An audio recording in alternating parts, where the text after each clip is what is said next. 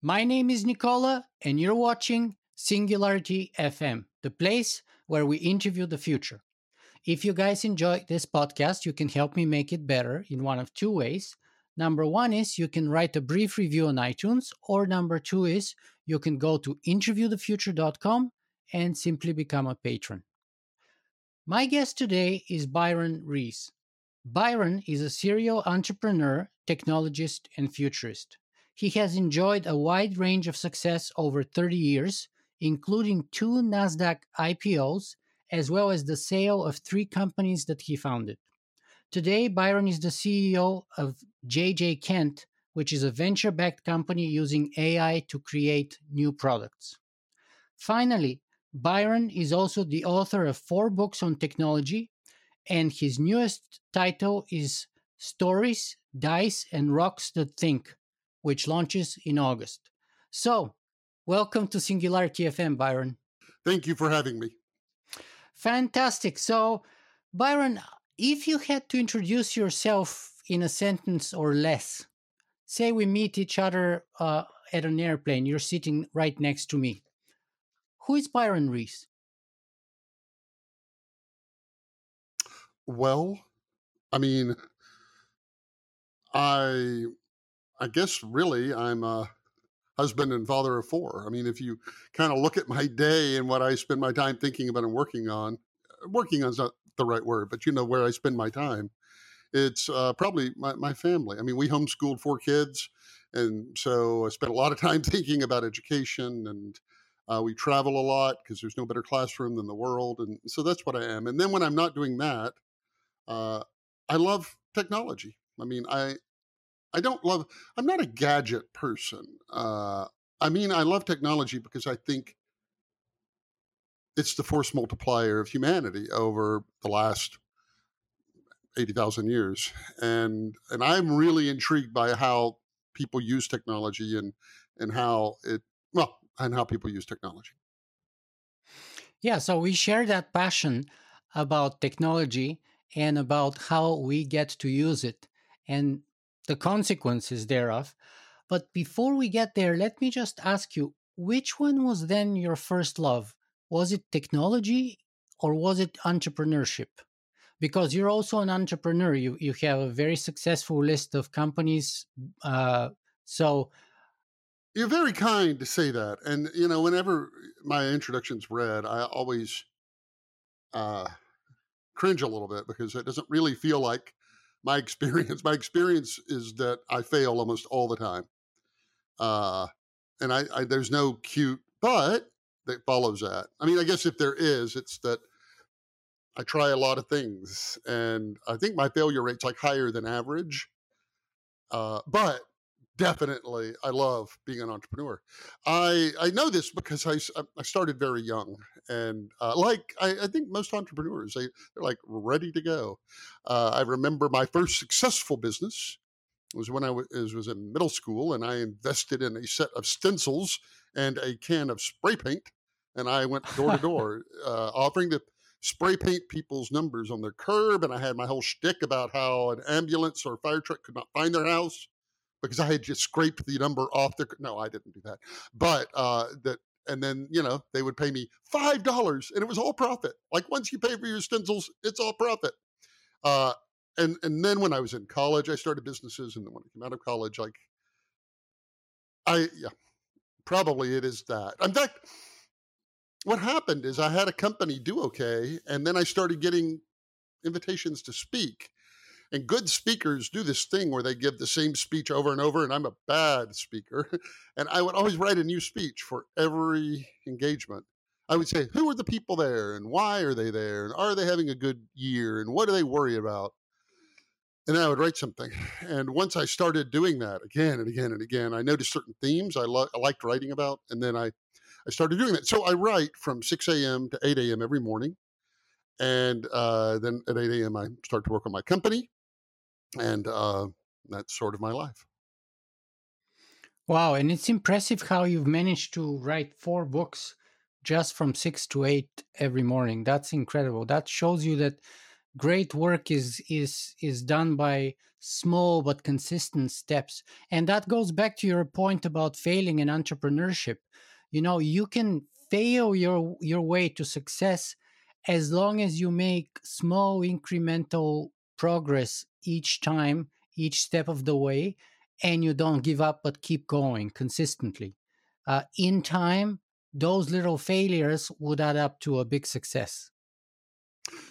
Yeah. I mean, there's two kinds of giving up. I mean, there's giving up on some idea you had, and that's like a rational thing to do.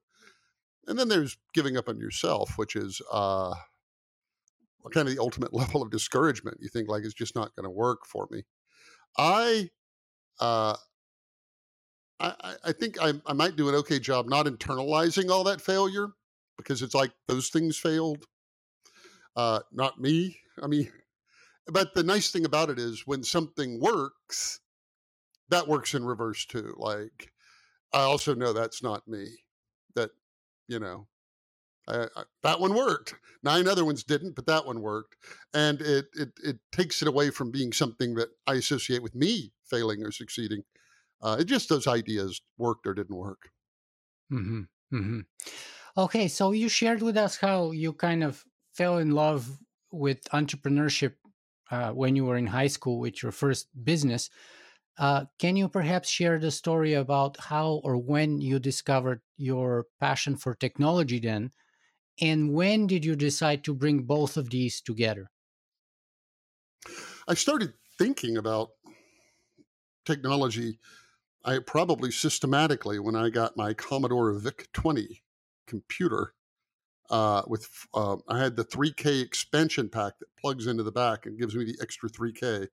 I could Wow. code in it, and it would save them on cassette tapes. And kind of the neat thing about getting into computers at that level is you kind of can stay current. Like I could keep up when the Commodore 64 came out. I like understood that, and then when eventually I got a PC, I understood that, and then when it was networked, and then when the internet came out, and so it's kind of a way to like sail along with it. And so I would say at a very young age, I said I'm not a gadget guy, but I am a computer person. And so at a very young age, I got really, I guess, into into computers and all the things you could do with them. And that's probably when I started thinking about it. So was that before you had your high school entrepreneurship venture, or during the same time, or Well, when would that have been? 82. I was 14, 13 or 14. that's when you got your computer? Yeah. Uh-huh. Yeah. And when did you decide to bring both of those passions together, the technology side of things together with entrepreneurship? My great grandfather ran a ferry across a river for people that were going from east to west, kind of the zeitgeist of his time. And then my grandfather worked on the railroad like for 55 years. He was an accountant on the railroad. And that was kind of the thing of his generation. My father had a corporate job, one job from the day he graduated from college to the day he retired, 33 years. Wow. Uh, and that was sort of the thing that you did in the 60s.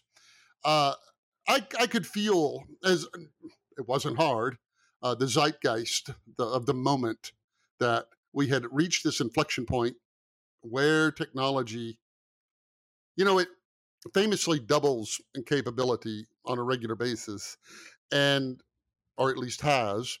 And when it's just a little bit, it doubles. It's just going from the Commodore VIC 20 to the Commodore 64. It's like, yeah, all right, nice.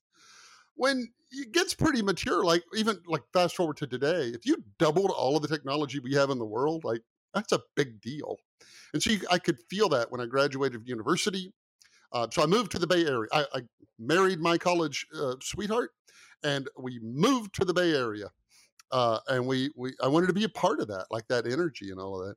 And we stayed out there until we were ready to start a family, and then we moved back to Austin, Texas, in the '90s, where we're from, and have been here ever since. So I guess it's kind of the thing of my generation. Like that was the thing that just attracted all the energy and excitement. So as soon as you graduated college, you decided you're going into the tech entrepreneurship and you moved to the Bay Area. And then when you came back to Texas, eventually you still persisted in that same industry. Yeah.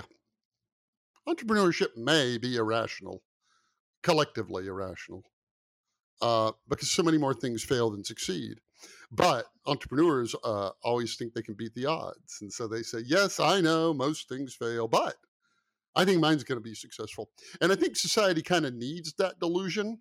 Some people to have that delusion because while most of them are going to fail, some of them are going to, make it big and change things. Uh, so anyway, Wow. So, and then when did you bring sort of the storytelling and or the book writing passion or idea or habit every morning from 6 to 8? When did that come about, and how and why? I kind of think I'm the least interesting thing about like my writing. But if you're curious, there's actually a small story behind that.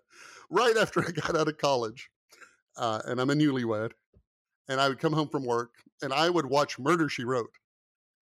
And then after a few months, I was like, what am I doing? I'm watching Murder She Wrote every day for an hour. Like, what am I doing with my life? And I said, I am going to use that hour and I'm going to start writing. And I'm going to try to write 4 pages. I thought in pages back then. I'm going to try to write 4 pages in an hour.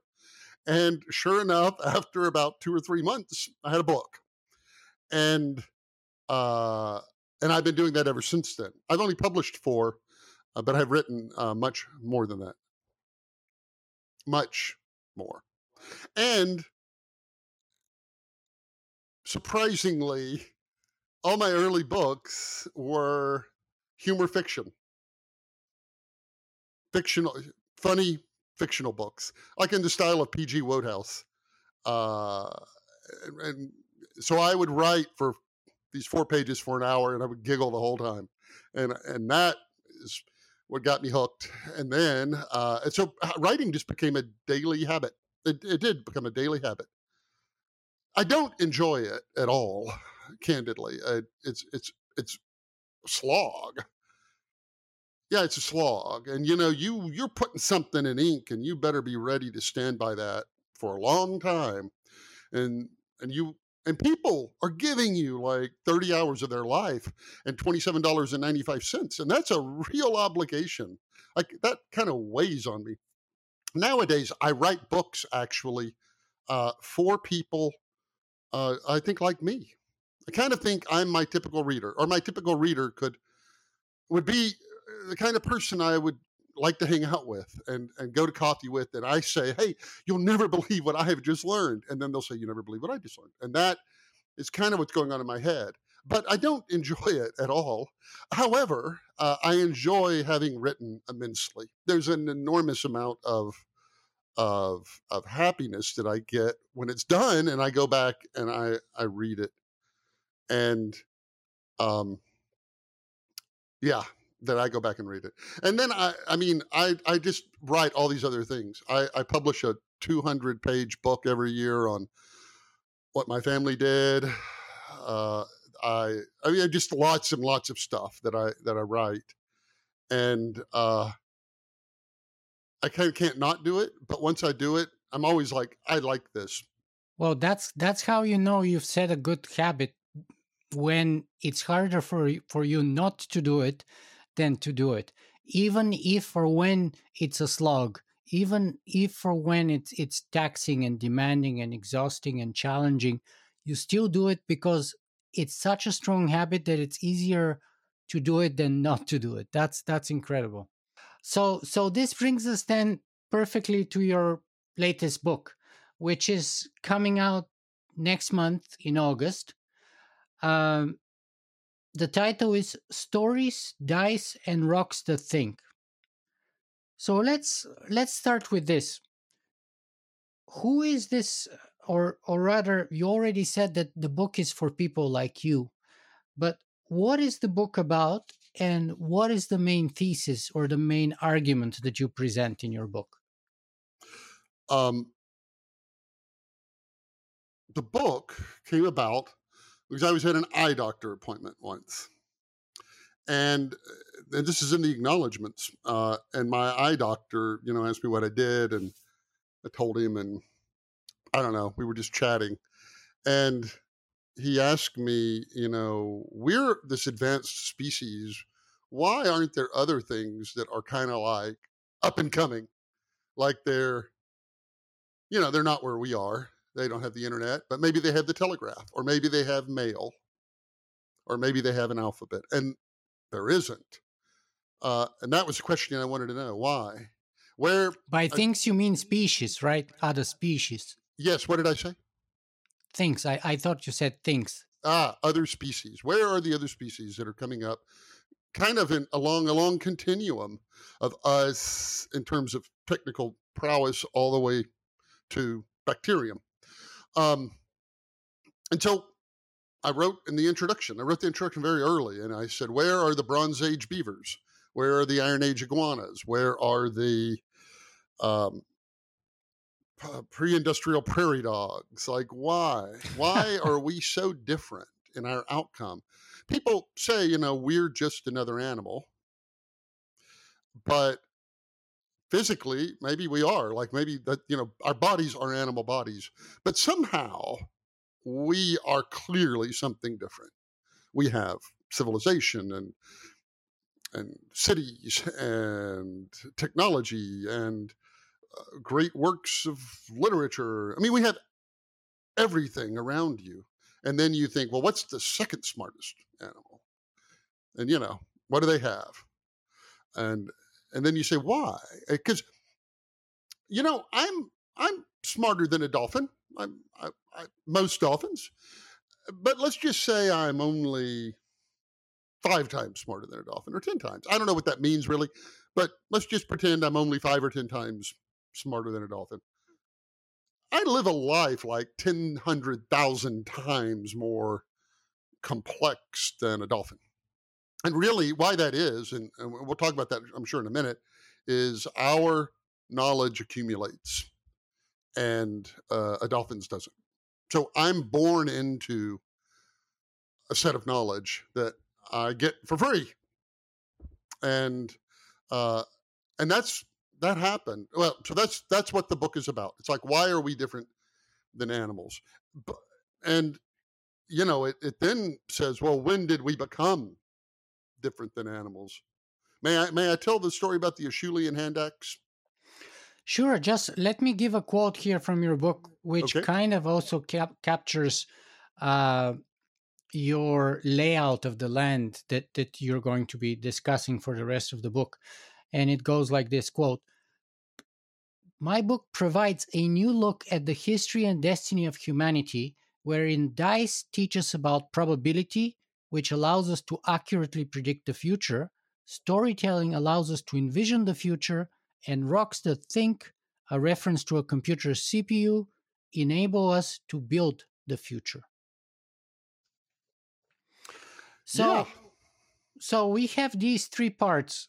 About the first part is about stories, the second part is about, or acts as you call them. First act is about stories, the second act is about dice, and last act is about CPUs, or as you refer to them, rocks that think. So where does the, what was it, Acheulean axe fit within this? I love this story. There's a creature called Homo erectus that lived about 1.5 million years, and is said to be our ancestor.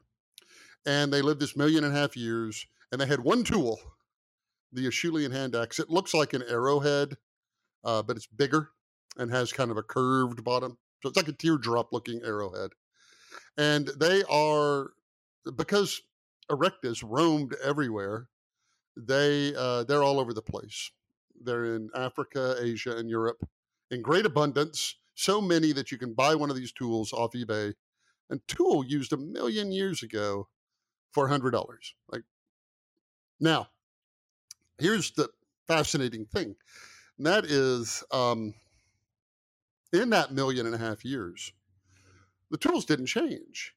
And that's shocking for a couple of reasons. One, you would expect they would get better over time. That's 80,000 generations of time.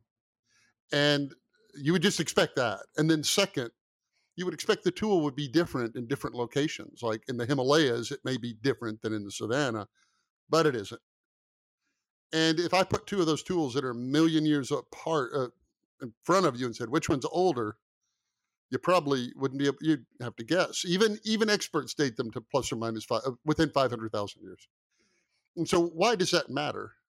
Like if an erectus had just copied their parents' hand axe, it would even drift, right?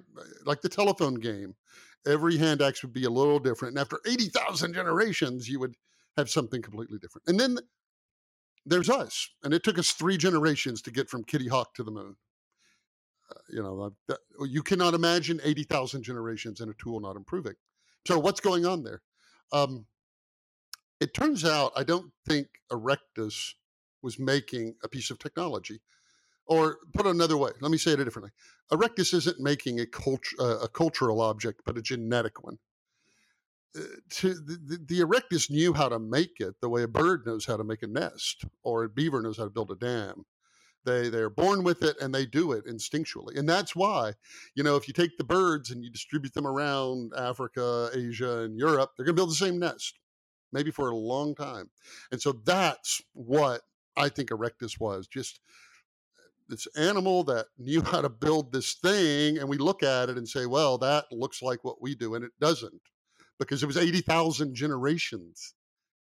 80,000 generations came and went, and they didn't change it. Like, that's not us. Then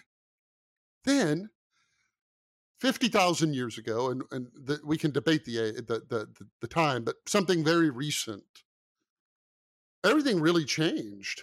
All of a sudden, we have cave art, which is beautiful. And I mean, what would you assume the oldest cave art we find looks like? You would think, well, it's probably stick figures holding a spear or something. And then gradually they put a little triangle dress or whatever, and that gets better and better. But that's not what we see. The oldest art we have is beautiful. It's just beautiful. Like, I couldn't do a 100th of that. And on top of that, they clearly had a lot of technology because, like in Chauvet, this cave in France, they used black, and they could have just used charcoal, which they had in abundance, but they used a mineral called halcimite, which you have to heat to 1600 degrees to get it to turn into something you could use in a pigment. And the closest source was 140 miles away. So they're like, I'm not going to use charcoal. I want this dark black. And they went to all that trouble, and they would mix it with fat to extend it, to make it sticky. They would mix it with talc as extenders. They're clearly building scaffolding because some of the stuff's way up high. And that's a different creature. Then we find at the same time representative art, which means, there are figurines of things, of fanciful creatures or real creatures. And then we find musical instruments. We find the oldest flute, for instance, dates from then. And it plays on a scale that could play music today. Music written by Chopin or Taylor Swift. 2 people you seldom hear mentioned together. And so something happened. You had the Erectus who spent 80,000 generations with one tool that they didn't even know how they were making.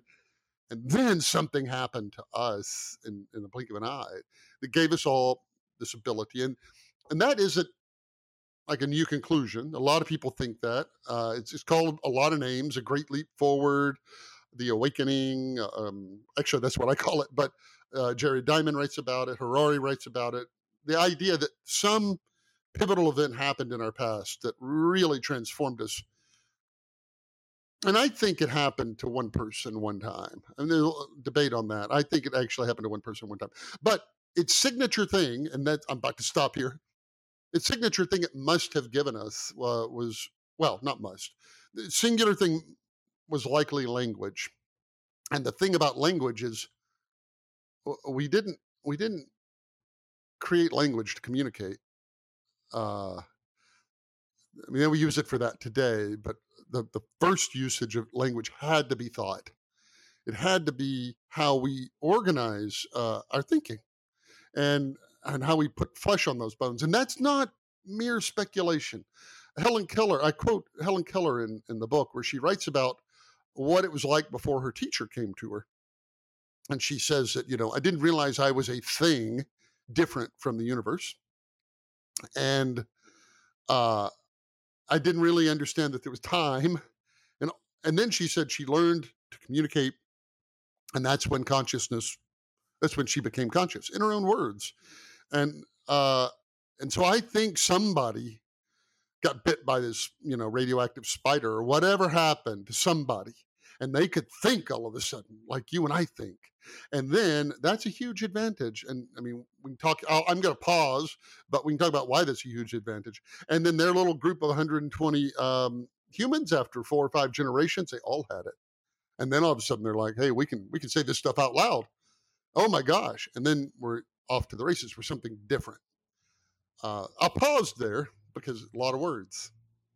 Yeah, you have this beautiful passage from Helen Keller, and for those of our audience who may not be familiar with her story, she's this deaf mute who was literally unable to communicate in any way possible before she got a teacher, and then she learned to communicate and to write, and she wrote this absolutely beautiful, kind of stupefying essay where she literally talks about the birth of her consciousness.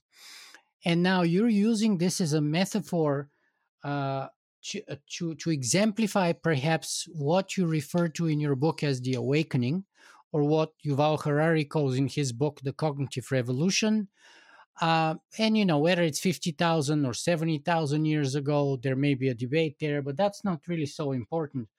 The important stuff is what happened and why did it happen, and how did it happen even. Like, do we even know any of answers to those questions? Because clearly the shocked story that you're telling us is that Erectus, who was really one of our great granddaddies, for 1.5 million years basically did nothing.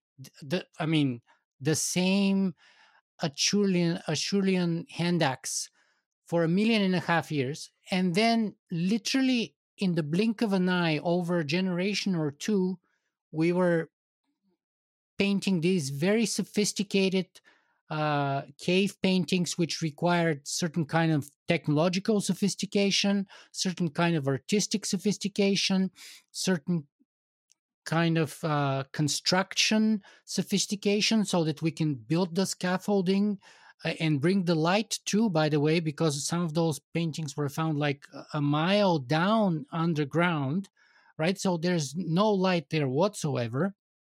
And so there's this literally rupture in the trajectory, or if you could even call it a trajectory, from Erectus, which was pretty much a flat line, more or less. And then suddenly an explosion, like the Cambrian explosion, but only in human terms. So what happened, and do we know why did it happen? That's a great question. When I was writing the book and I would tell people this, they would make jokes about aliens doing it. And I get it, they're joking, and I don't think it's aliens, but it's so dramatic. That's the kind of thing you're looking for, right? Like something big happened. There are different theories. I don't particularly have a Acheulean hand axe to grind here, but one theory is that the historical record is a little bit illusory. That it really didn't quite happen that fast. That maybe it took 20,000 years, or 30,000 years, or 40,000 years. That didn't happen. That gradually happened. Or the other theory is that there was a mutation in one person, and they did. That may seem preposterous, but when you think of something like a chimpanzee, our closest genetic relative, their genome is almost identical to ours, and yet our lifespan is twice theirs. I think we're 99% the same, genetically speaking. Right, and they're massively stronger than us. And I mean, they're just very different, vastly different. And it does look like just tiny genetic tweaks can have these amazing outsized impacts. And that's what I think happened. I think we got lucky. And so if you want to say where are the Bronze Age beavers, they didn't get lucky. Like whatever happened to us, I think has only happened once. And I think to one person. On October 3rd, no, I don't know that much detail. But I think that's what I suspect. But then all that's interesting, but what flows out of it is, yeah, but what did we do with the power? And so I tried to get past that debate about when and how and all of that. I mean, I talk about it, like where did it happen? We have these little mysteries, like we find cave art. You know, I mentioned the oldest cave art we have and how amazing it is.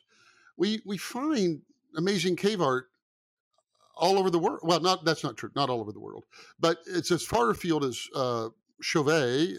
There's like 300 caves in Europe with cave painting, but then all the way over to Borneo, like an island way far away, and in Southeast Asia that dates to older, not dramatically older, but unquestionably older. And that's a real mystery because it's like, well, wait a minute. Did those people become the people in Borneo, the oldest we know of, but we're going to find even older because we're finding it now in places where there hasn't been a lot of archaeology. But those people, let's just say in Borneo, did the Borneo people have this happen to them and they ended up in Europe? Like, how is it that you had like the Great Leap Forward seemingly happen in multiple places at once? And we don't have a good theory for that. Like it could be, we just don't know. Some kind of parallel evolution. What do you think of the so-called stoned ape theory? Can you unpack that for us and tell us, I mean, how probable or possible you think that it is? Because especially now, there's a lot of people talking about, ayahuasca and mushrooms and all kinds of psychoactive substances, which are in many cases have very ancient roots among the indigenous people in all different kinds of geographies all over the world. And so the stoned ape theory is kind of a very interesting theory for that awakening. I give it a paragraph in the book. It's not widely held, but it's also possible.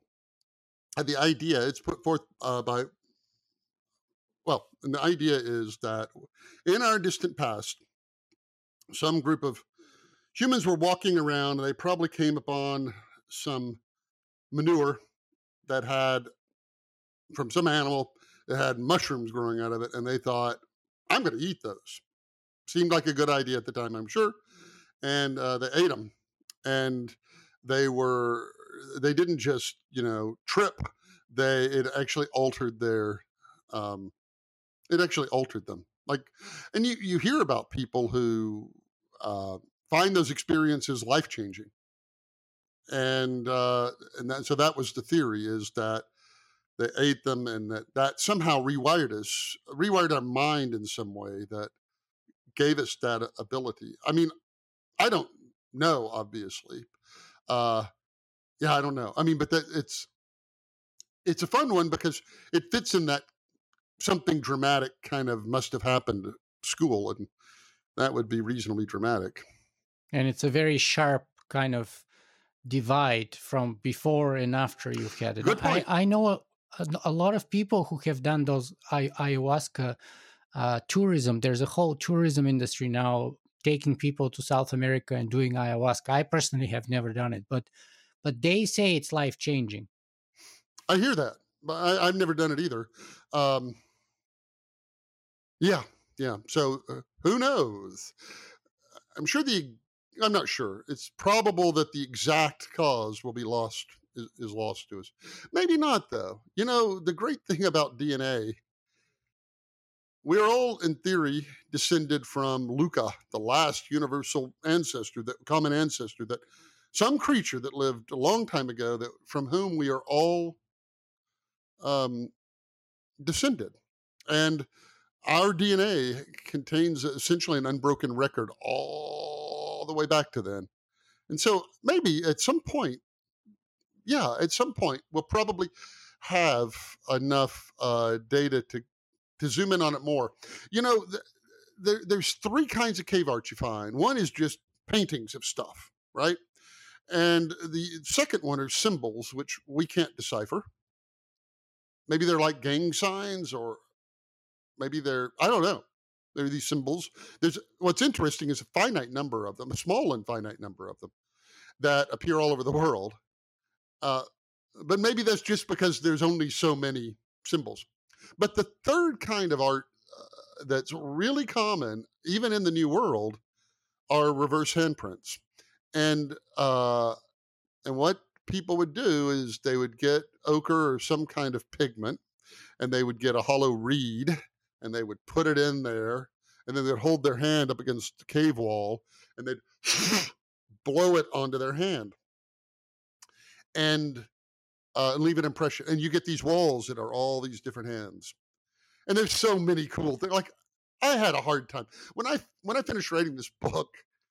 Section 1, stories, was over half of what the whole book was supposed to be, and so I ended up cutting like 20,000 words from it. And it's because these topics are so fascinating to me. So why in the world would they make those reverse handprints? I actually don't know. However, what we know from the handprints is 10% of them are left-handed, because 10% of them held the straw, which is what we have, about 10% left-handed. You can also tell by the relative sizes of this finger versus this finger. You can get a sense of probably the gender mix. And a shockingly high number of them are missing part of a finger, which we don't know why. We don't know why. Like, is it ceremonial or what? I don't know. But the cool thing, where this is all going, is we think their saliva is still in that ochre from when they blew it through. Wow. Exactly. And so we've started taking bits of it and pulling their genomes out of it. And wow. yeah, I know. I love it so much. And so with enough of that, we can kind of maybe start to figure out, like, well, if it was a genetic change in us, which genes? There are these genes that we associate with language that Neanderthal did not have, and it may have been those. And then there's another set of genes which we don't know what they are, but humans are the only creatures with them, and even chimps don't have them,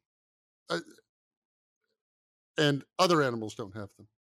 So there are these regions. They're regions. I shouldn't say genes. They're regions in the genome that are completely unique to us, and people think that might be what happened to us.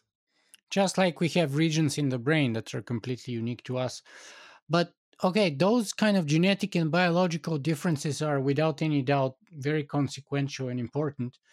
But let's talk a little bit about the cultural differences, perhaps.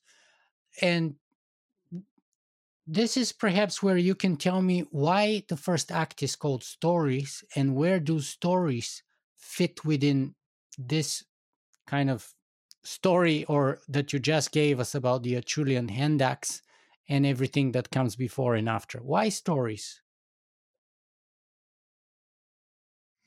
I think we got this capacity for speech, and I think it came along with some other stuff. And that's why you get, not only we were able to communicate, but then you get music. And it's interesting because it appears that the region of the brain, well, never mind.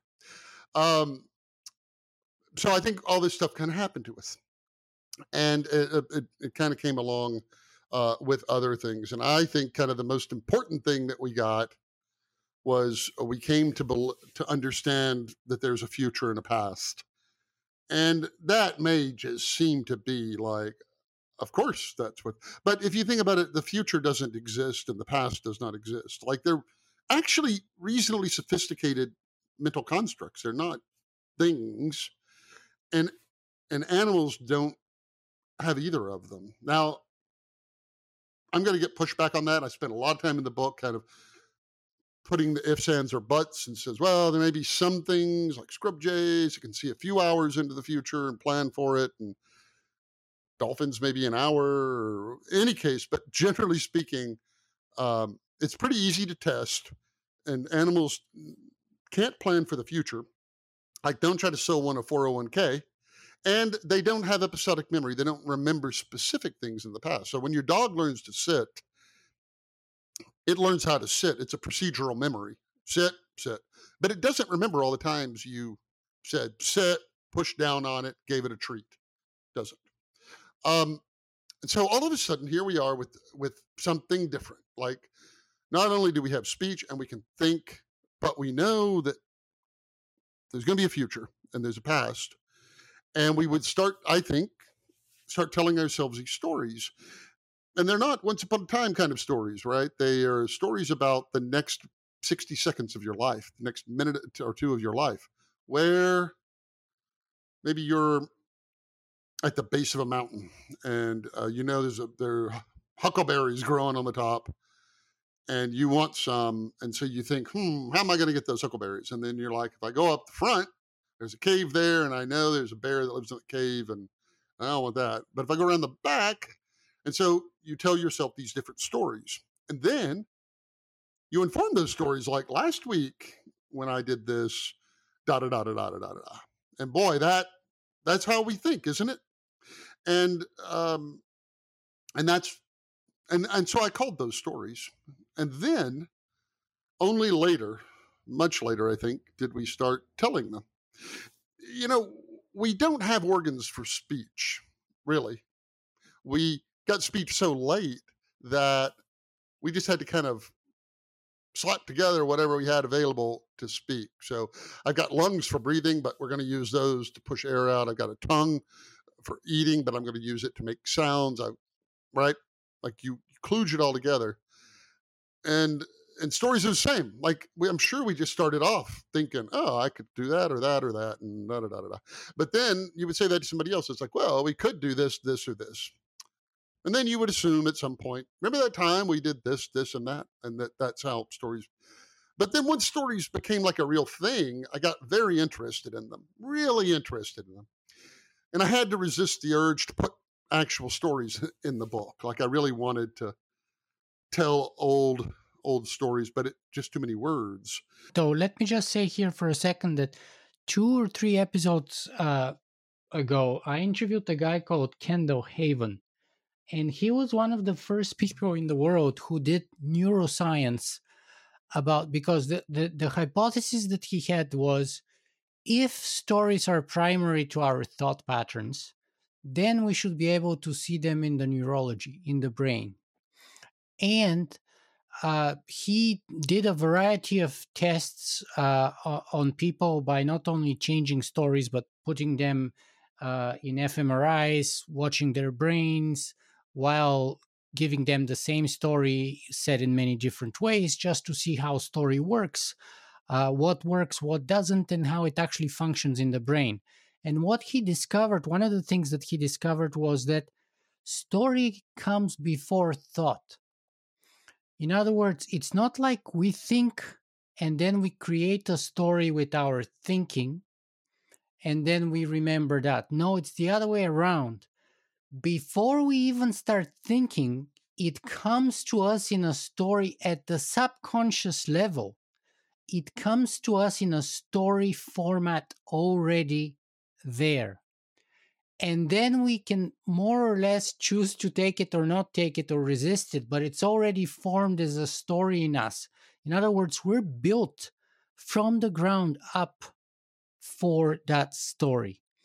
And as you said, it's not necessarily for language, but it's for thinking first and foremost. And language probably came later. But that was his fascinating discovery. And so I thought it's interesting here to bring it. That is. I mean, I would maybe, what I try to do in the book is talk about the oldest stories we know of, like the oldest told stories, not the mental ones you're talking about there, but actually the oldest stories that got handed down to us. And I think if you look at 40,000 years of stories, they actually tell the story of humanity. So, like maybe the oldest story. Here's an old story. There's a constellation in the sky that we associate with a bear, and it's got like, the Dipper thing, and it's got a big long tail. It's got these 3 stars as the tail, and then the bulk of it is the body of this bear. And all over the world, people see a bear. It's kind of strange because that's even in places that don't have bears. Regardless. But what's really weird about it is bears don't have long tails. So here you got this bear with supposedly a long tail. And that little trait. Oh, but here's the interesting thing. That's sort of a Western European tradition that this bear has a long tail. Go up into Siberia, and the tradition was different. Those people see bears, and they still say it's a bear, but those 3 stars are 3 hunters that are chasing it.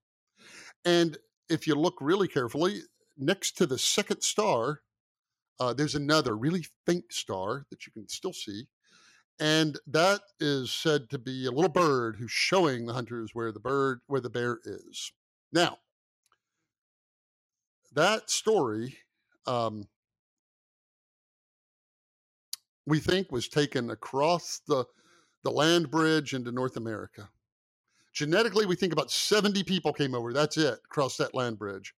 And I believe that they are from that tribe, that group of people. Why?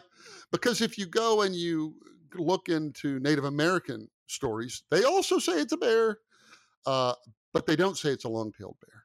And if their first contact with it doesn't look anything like a bear, like just start with that.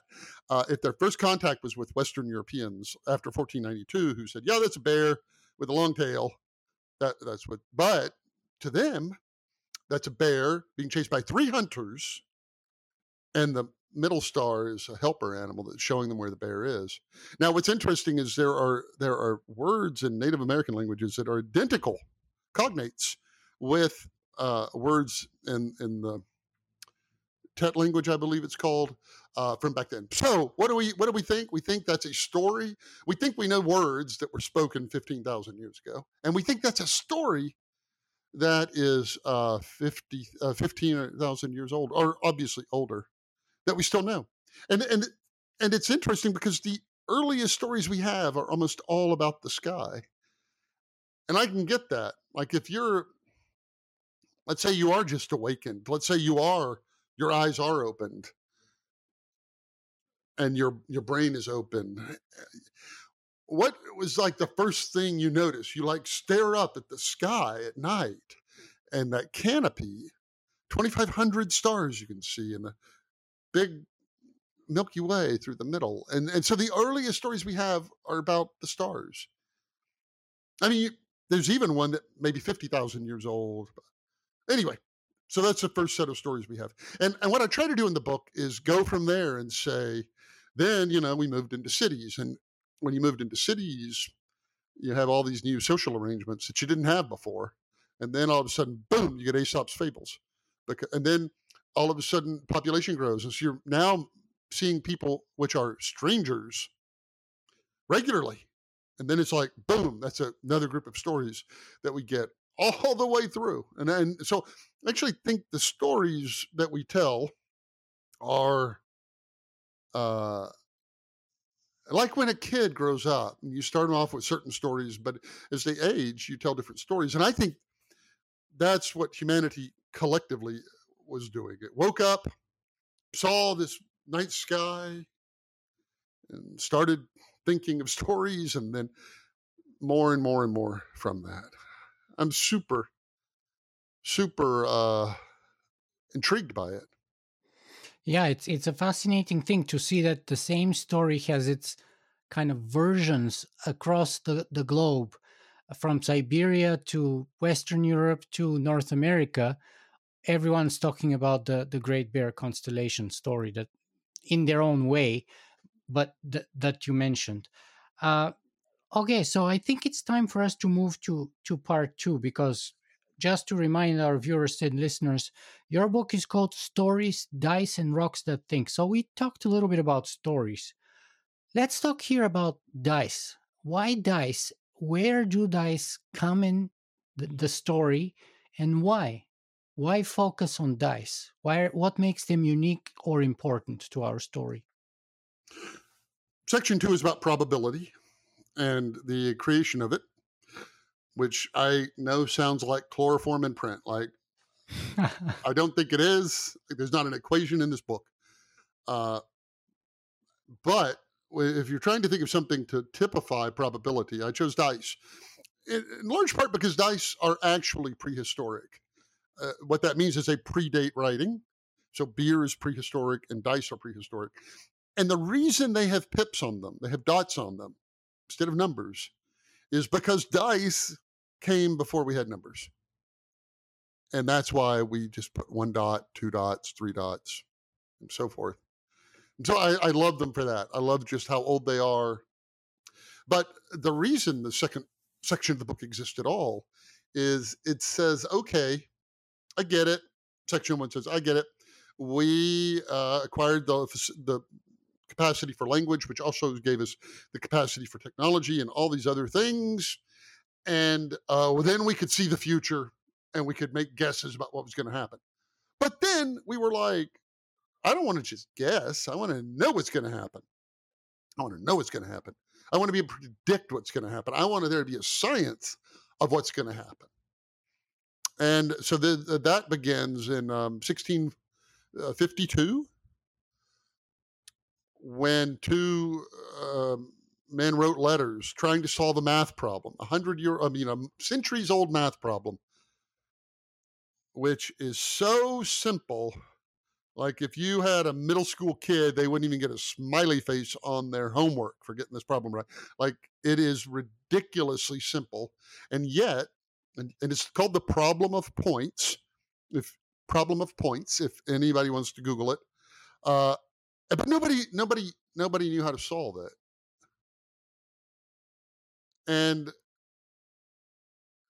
until 1652, when these two guys figured it out, Pascal and Fermat, and then everybody knew how to solve it. And then within 5 years, you had probability as this fully blown science. And that's what got me interested next. It's almost like the Erectus problem and the Acheulean hand axe again. It's like, why in the world did we go through centuries and centuries where we had all kinds of reasons to make probability, to understand why things happen the way they do, and predict it? We sent out voyages with ships laden with goods, and some percent are going to sink. Like, knowing that kind of stuff, like, why didn't we get science? And the aha is it turned out there were 5 things about the world we didn't know. We all take for granted, but 5 things about the world we didn't know that we had to figure out. And I'm not going to go through all 5 of them, but I would like to go through one of them because I have a prop for show and tell. So if you had asked me, I don't know, not that long ago, I'm afraid, if you flip a coin 1,000 times, how many times is it going to come up heads?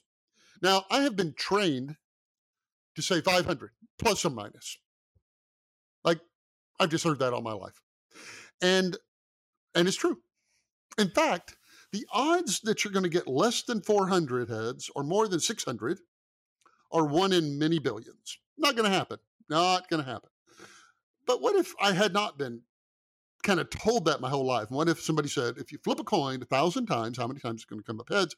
I would have said, I don't know, maybe 100, maybe 500, maybe 1,000, maybe 900. It's going to be all over the map every time you do it because it's completely random. So sometimes it's going to be a lot, and sometimes it's only going to be a few. And that turns out not to be true. What we didn't know is that there's high predictability in randomness.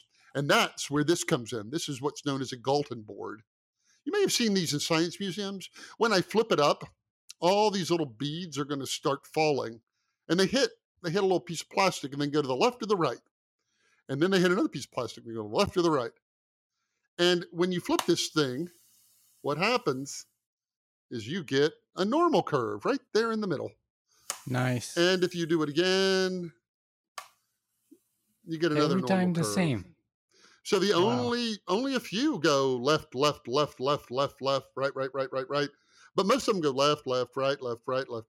So who would have I'm only going to do it one more time. But I keep this thing on my desk. I flip this thing all the time. If you ever do this and you get a big U, it's like world's about to end, or go buy a lottery ticket or something. Because you could do this all day long and you're never going to get anything but a normal curve. Why? Because in randomness, there's this high degree of predictability. So there were these 5 things like that we didn't know. And we didn't know why the future happens the way it does. We had all these ideas that I don't think turned out to be right. And so, boom, we came out of, we realized these 5 things. We solved the problem of points. And then we went and developed probability. Now, what's interesting about that to me is some of the stuff we learned right away. So initially, governments used to raise money by selling annuities, and that's where you would give the government some money today, and they would pay you a small amount of money every year until you die. And so you say, well, how do you price that annuity? How much money do you give them? If they give you $100, how much money do you give them a year until they die? Now, up until 1650-ish, it was widely believed that your chances of dying in the next year were the same, regardless of how old you were. Whether you're 80 or 20, your odds of not living another year are the same. Now, we know that's not true. And I think there's actually a good reason why. We know it's not true because we don't actually have that much premature death. So if a young person dies in our world, it's like, oh my gosh.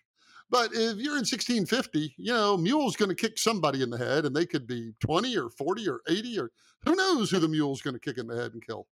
And so they had this belief that that you could predict that everybody had the same chance of dying each year. Now, what's fascinating about it is you don't even need probability to prove that's wrong. Like, you could, on one Sunday afternoon, walk around the cemetery and just write down the ages at death of every single person in there.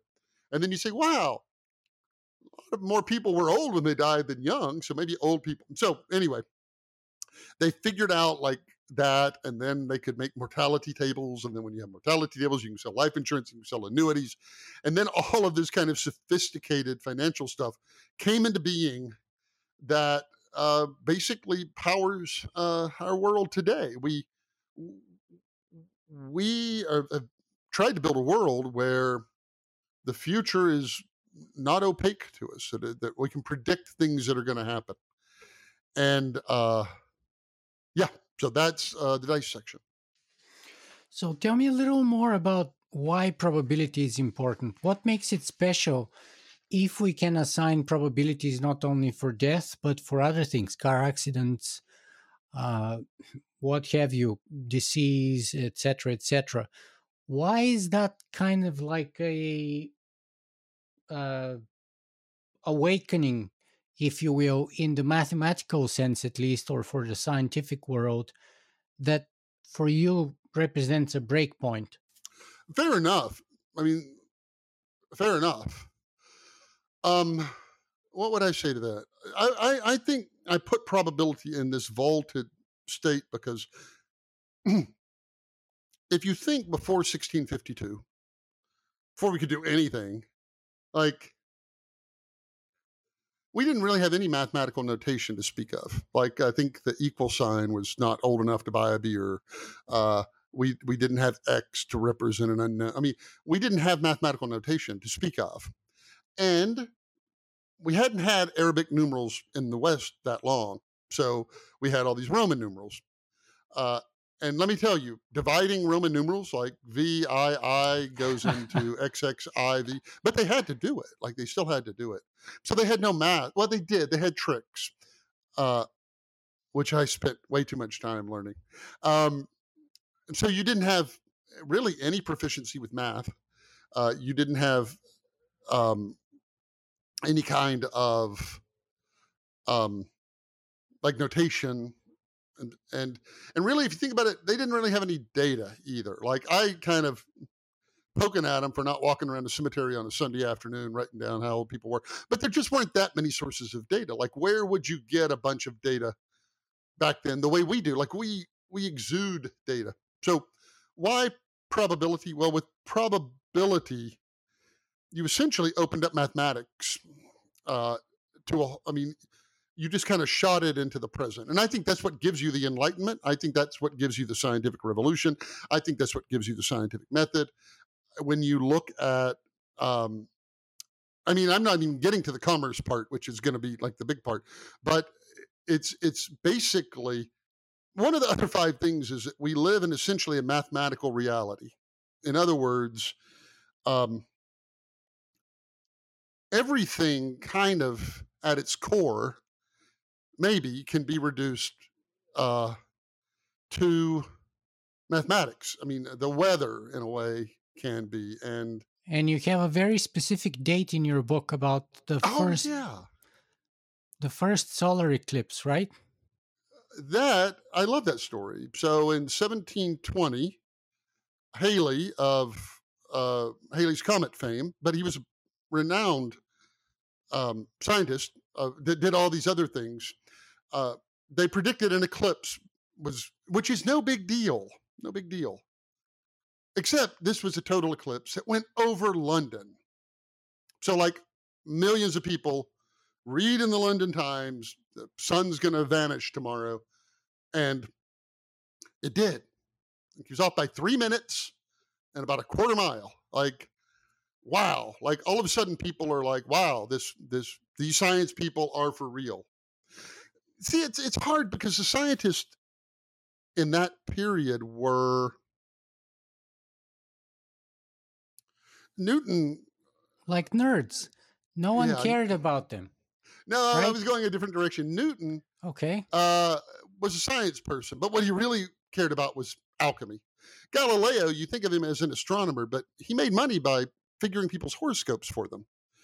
Kepler, the same. Like that was their bread and butter. It was Kepler who used astrology to make 3 predictions in a year that war was going to break out with the Turks and something, and all 3 came true, and then everybody wanted him to do. So they were people, science-minded people, but they were still in that world of magic, of and it was math and probability that said it isn't that things just capriciously happen for no reason. It's that there's predictability in these random events and so forth. So that's kind of the big one, is that the mental shift, you could argue, gave us the scientific revolution, gave us everything we have today. But even if you don't want to take it that far, probability is how all commerce operates, like how all insurance is priced based on it. Futures contracts are. I want to make sure I have whatever in 9 months. How much do I have to pay for it? How much inventory do I need to stock? How likely is it that something's going to happen? Gee, even the question, how likely is it that X is going to happen, and putting a number on that, that's a new idea. 1652 new. That just wasn't the way people thought. So probability, I think, says the future just isn't predictable. But to be predictable, it has to be orderly. And it has its own secrets that you can coax out of it. Yeah, so that's why. And to me, that visceral story about predicting the solar eclipse is literally mathematifying, if I can create that word, or how mathematifying the world around us, bringing math into everything around us and showing its power to take the sun and predict its course, take a person and predict his or her death or chances of dying or life or longevity, and the insurance rates they need to pay, or the interest rate they should get, and the payouts they should get, and then take that and apply it to every facet of our civilization, whether it's commerce as a more obvious one, whether it's insurance, whether it's the stock market, whether it's the movement of the heavenly bodies, whether, as some people tried to push and apparently successfully predict whether there will be a war with the Turks or the Ottoman Empire or not, right? So that, Nicola, you said that a whole lot better than I did, and in a lot fewer words. well, that's the moment when science comes from kind of the nerd closet and into the world Interesting. and I like takes main stage where that people cannot ignore and that people have to now contend with. And since then, we one of the examples of that was building clock towers and everything starting to run on the clock. First in the middle of the city, then in every village at least, and then eventually every person of a little bit higher than average means would have one of those in their pocket. Um, so that's what makes it so, and that's why I love that story about Halley's prediction of the solar eclipses, because to me that epitomizes the moment where we have the rupture of sort of like literally, if you will, the dark ages or the pre-scientific world or the alchemist world becoming a scientific, mathematified and quantified and now predictable and understandable, therefore, world. Yeah, well said. And to just riff on your comment about clocks, and I read about this in the book. You wonder how somebody was late in the Roman era. It's like, hey, you're late to work. Well, says who? Like, what? So, I mean, and how did they even do that? It's like, yeah, let's meet at 7:00 for dinner. Like, how did they even do that? And then all of a sudden we got clocks and they just had an hour hand because it was like, that was close enough. That was huge. Let's meet when the hour hand points at 7. And then all of a sudden they get a minute hand. And then that's the Industrial Revolution. That's like, you need to be here at 7:15 on the nose. And then they get second hands. And then for some odd reason, your smartphone doesn't just have a stopwatch, but it goes to like 4 digits.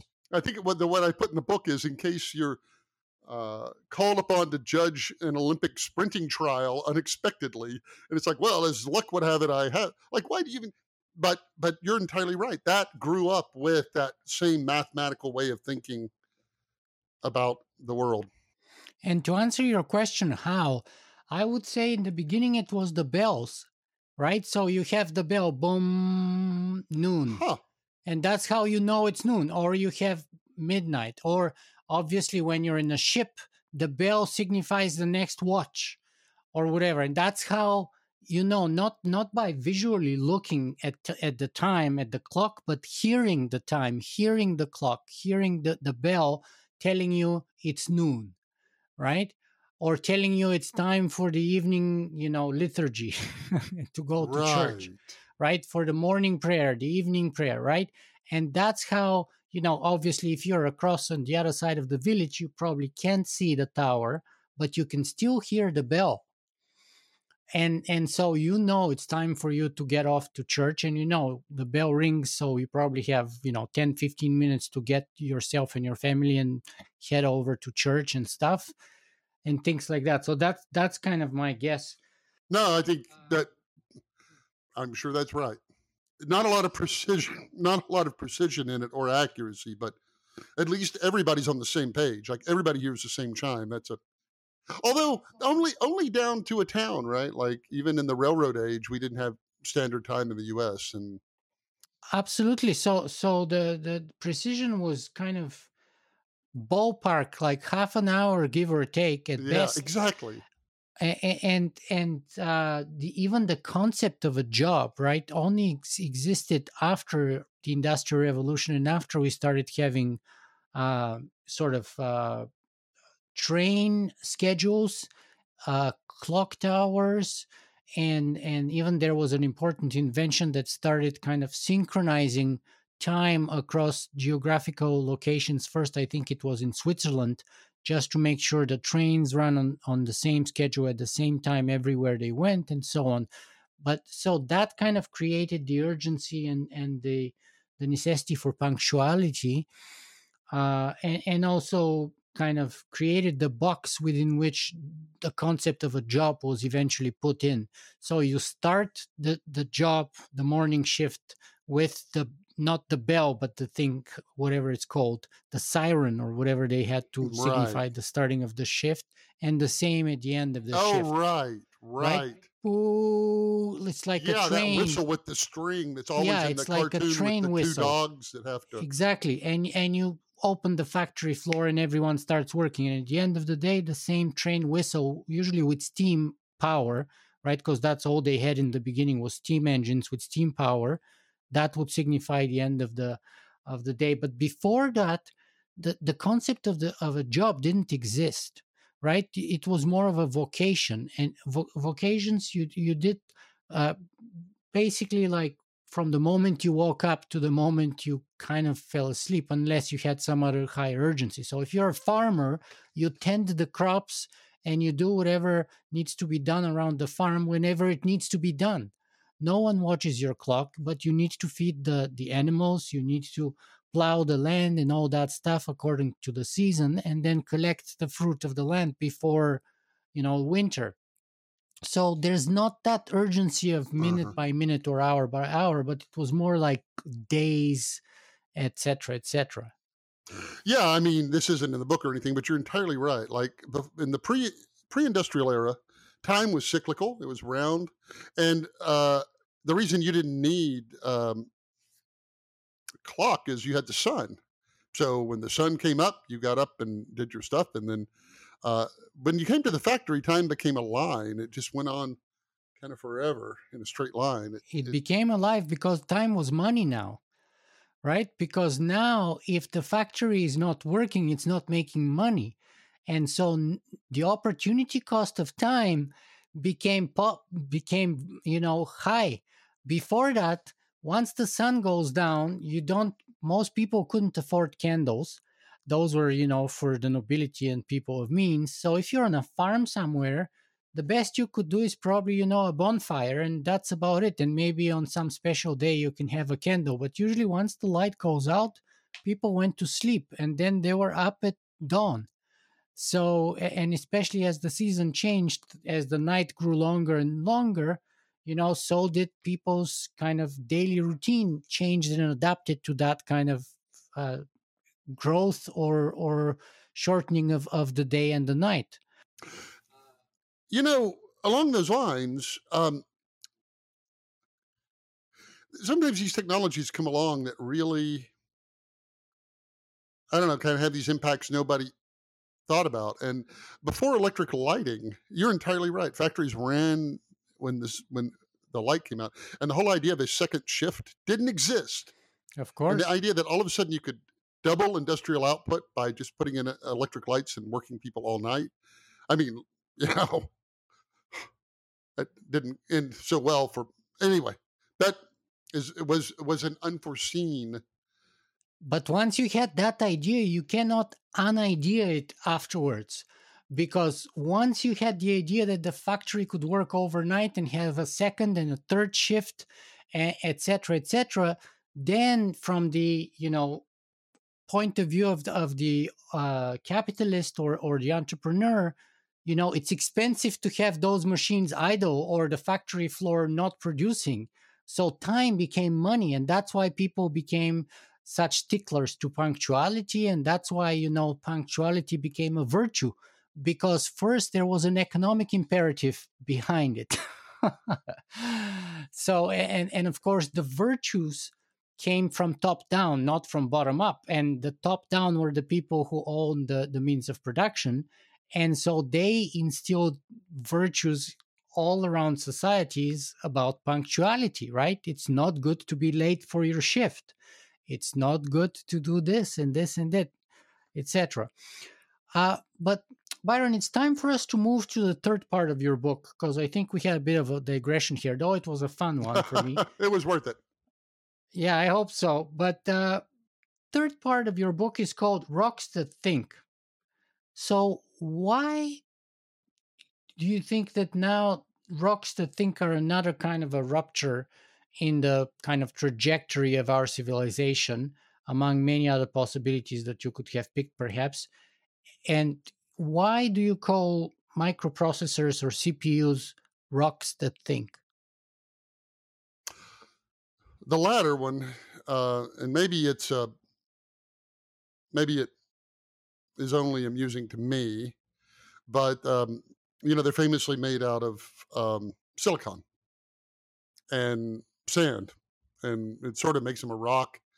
I don't actually think they think, and so I really had went back and forth about using that as a title, but it's as if they do. So we started section 2, the probability section, in 1652, and we end it in 1952, because something happened in 1952, which was they booted up the first ever transistor computer, and that is a bookend. Well, why does that matter? The thing about it is, we learned almost everything about probability. Well, by the early part of the 20th century, certainly we knew everything we needed to know for a college level statistics course. But a lot of it came right away, and so we put the science of probability to good use starting right away. But and we built all kinds of things largely with pads and paper and doing calculations by hand. Those were very useful during World War One, for example, for shell trajectories and stuff like that. Exactly. Because they all had tables. All the artillery units of the time, they had tables that were basically pre-calculated trajectories for their artillery units. Yeah, and I have to tell, this isn't in the book, but you know that what happened was the tables would have errors in them, and then people would publish them, and then somebody would get a different book and show they had an error, and they would, and a guy named Charles Babbage uh, was upset that there were errors on all these books, and he said, and I quote, "I wish to God these calculations could be made by steam." And that's a big idea. Like what he was saying is, I wish, like we got steam and it runs engines and it's reliable and precise and all of these things. Why can't our math be similar? And he built, he raised venture capital and tried to build a calculating machine that ran on steam and never finished. There's a great tradition among that entrepreneurs to this day along those lines. Later in England, they built it. I mean, just as a curiosity, and it worked perfectly. But at the time, it didn't. So that's what we were having to do, like you said, is publish these big books where you'd look up the log of whatever and hope it was right, and you would do all that stuff. But then we said, no, we need machines that do this for us because life is becoming so complex. We can't keep up with the math anymore. It's not that the math is different. It's that there's just so much data now, and there's so many things we want to know. Why don't we build some machines that could figure it? So that's when we started making computers. I tried to figure out the number of transistors that have been made. Ever. I mean, they've only been made since, for 75 years. But in that time, I think we've made as many transistors as there are neurons on the planet. So you have 100 billion, I have 100 billion. Honeybees have a million. Like you take everything and add it up, and that's just how much we've kind of transistorized this planet. And so what we said, let's build machines that can do these calculations for us. And then what they hoped is that the machines would predict the future better. And we know that, like they wanted computers to make better weather forecasts, right? But everything, like we wanted everything better. And so what happened was we built these machines in the hopes that we could make the future as knowable as the present. And that's what people want to do. And then one day we plugged sensors into them so they could collect their own data. And then they could collect data and they could. But if you think about it, and I know we're going to go deep into this, but just to say it one time, AI is just probability. All it is just a probability science. Joshua Bach, who was here for his second appearance a couple of weeks ago, in his first appearance, the most notable thing that he said was that AI is basically statistics on steroids. Yeah, no, that's so true. It's really amazing because if you read the writing in the 50s, do you know artificial intelligence? Uh, there had been hope in the 50s. Some computer scientists got together at Dartmouth and said, we should solve this AI thing this summer.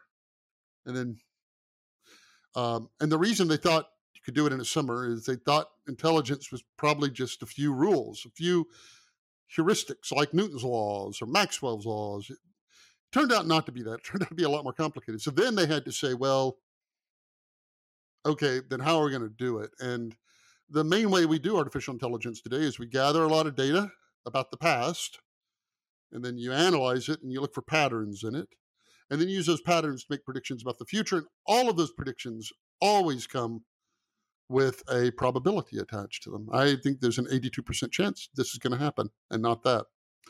And that's what we wanted to do. And that's where we are now. We're in Act 3.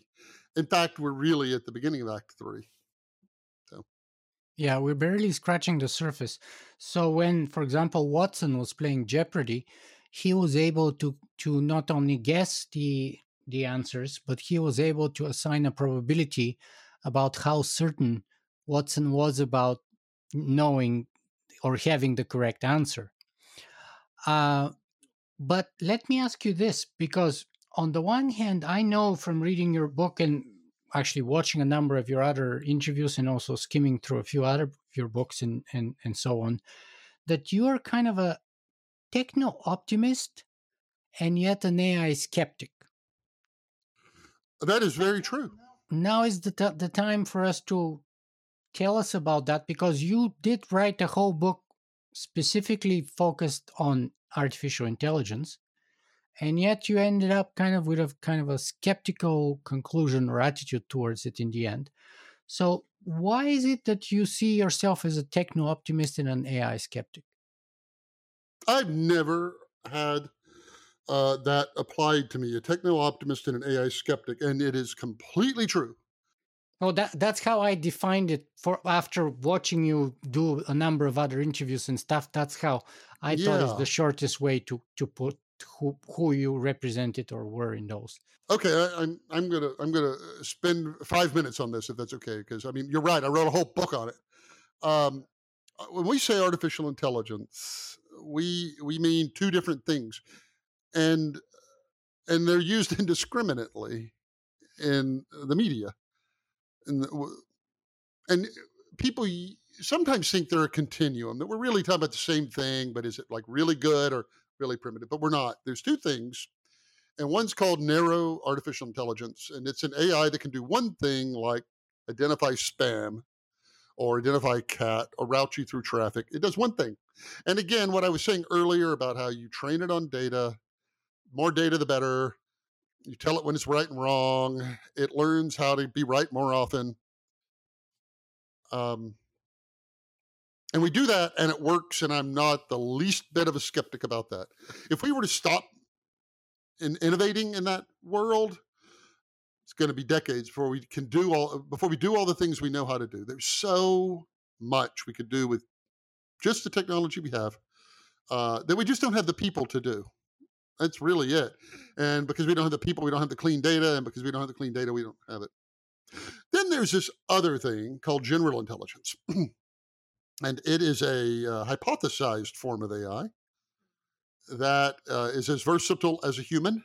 We have seen this in, it seems very real to us because we see it in movies all the time. So you got Commander Data off Star Trek Next Generation. You have C-3PO out of Star Wars. You have Roy Batty, the replicant in Blade Runner. You have Her, that movie. You have Ex Machina, Eva.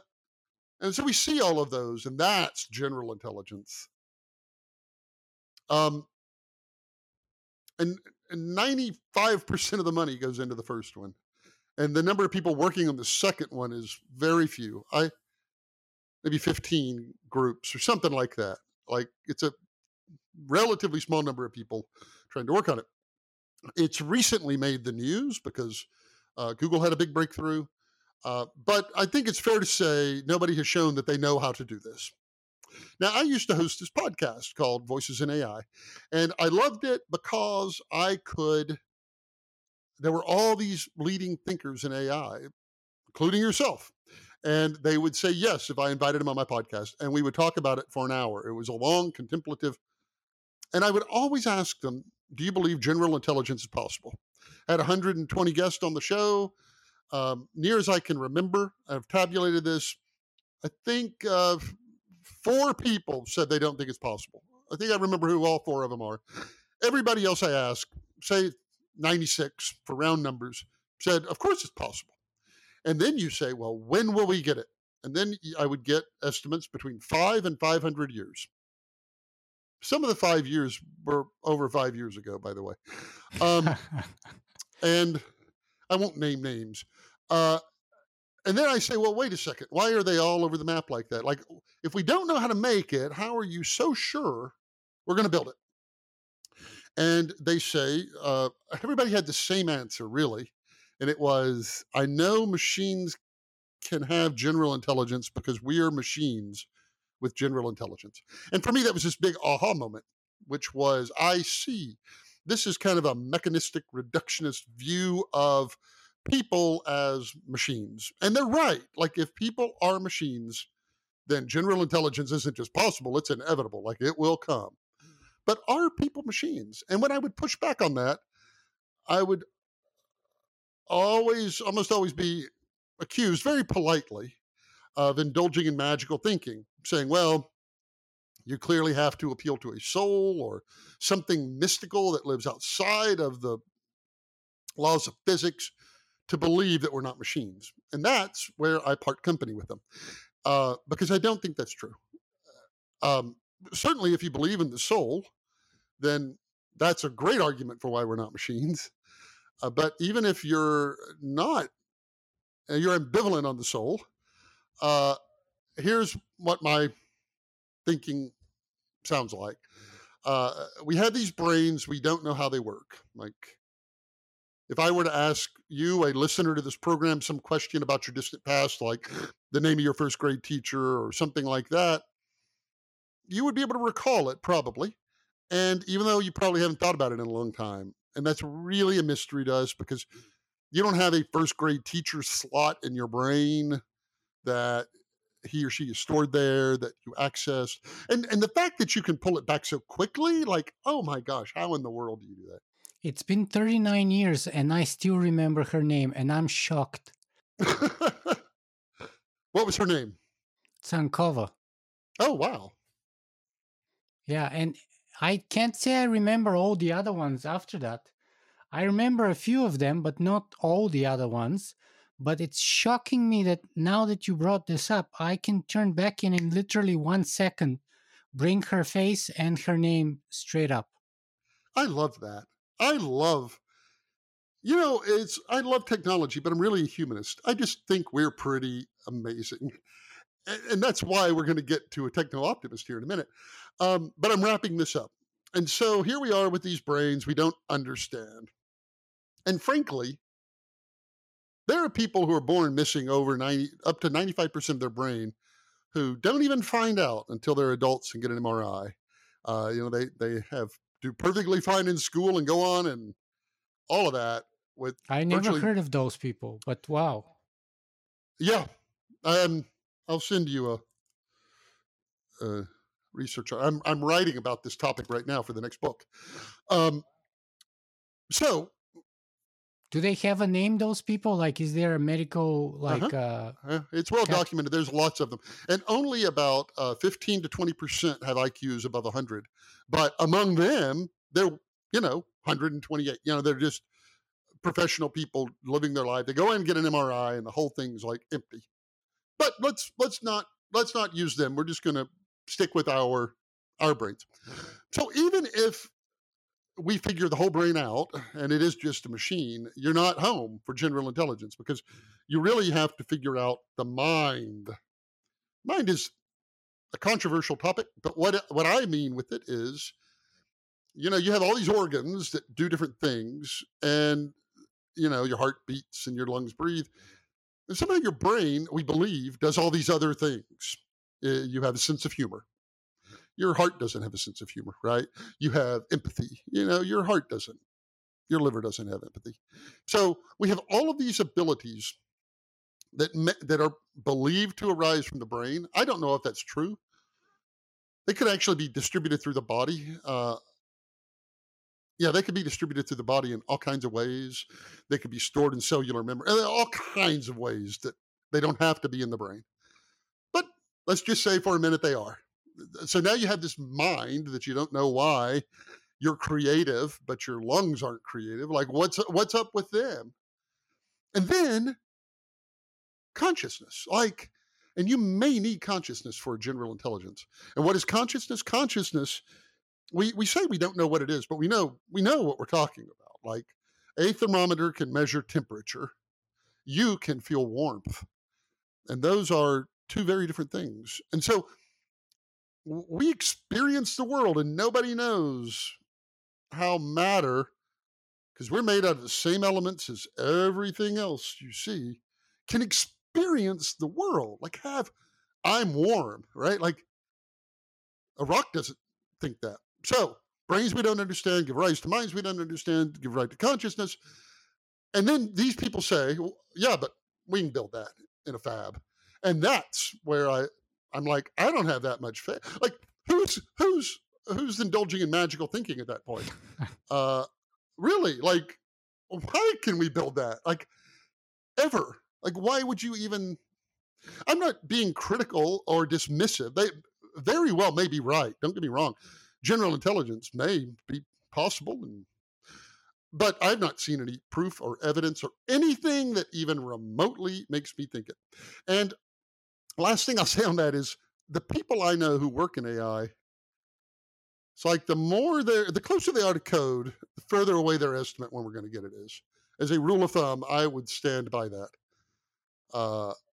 And because they know we're down in the weeds, just dealing with.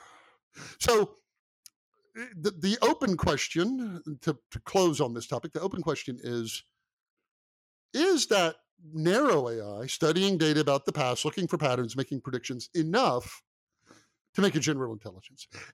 And what happens is you get like chatbots that are really good, but that's all they are. But they look like they are more than that. But they're just doing that.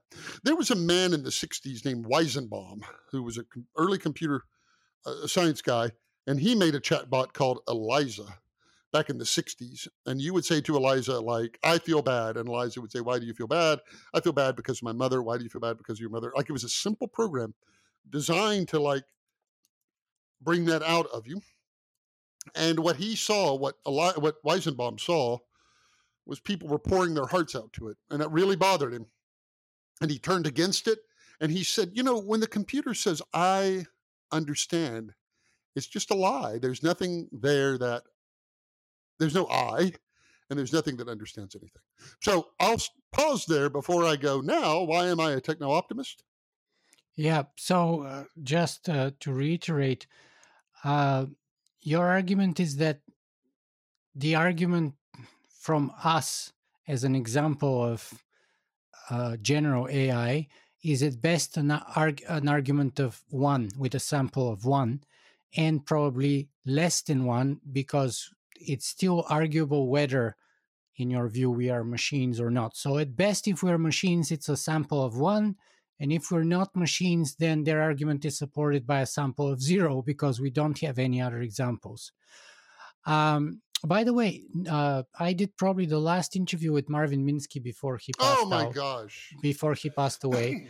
And he said the same kind of thing that you said. He basically said that in his time, which is to say in the 70s and 80s, more people were working on general AI than today, which kind of blew my mind. he said that the Turing test is a joke, and he said that he wasn't impressed by Jarvis or Watson, or not Jarvis, Watson and Deep Blue and all those things that happen. Jarvis is pretty impressive, but yes. Jarvis, yeah. I mean, Watson and the other ones actually were not so impressive for him, because he still classified them as examples of narrow AI and not general AI. So he said they still don't know that you can pull with a string, but you can't push with it, for example. That's one of his favorite examples, and so on. And I also lastly interviewed a professor of computer science. Her name is Melanie Mitchell. She wrote a book called Artificial Intelligence, A Guide for Thinking Humans. And she's a Davis Professor of Complexity at the Santa Fe Institute, but also a professor of computer science at Portland State University. And she was talking about the fallacy of continuity. And what she exemplified it was with this story. So let's say you want to go to the moon, and you say, look, my goal is to go to the moon. So here's this beautiful redwood pine tree. It's about 320 feet, and I'm all the way to the top. You see, therefore, clearly measurable. It's a factual statement if I say that I am today closer to the moon than I was yesterday when I was at the bottom of this gigantic redwood or giant sequoia, let's say. But the fact of the matter that this claim misses is that you need a qualitative paradigm shift to get from climbing a tree to the moon.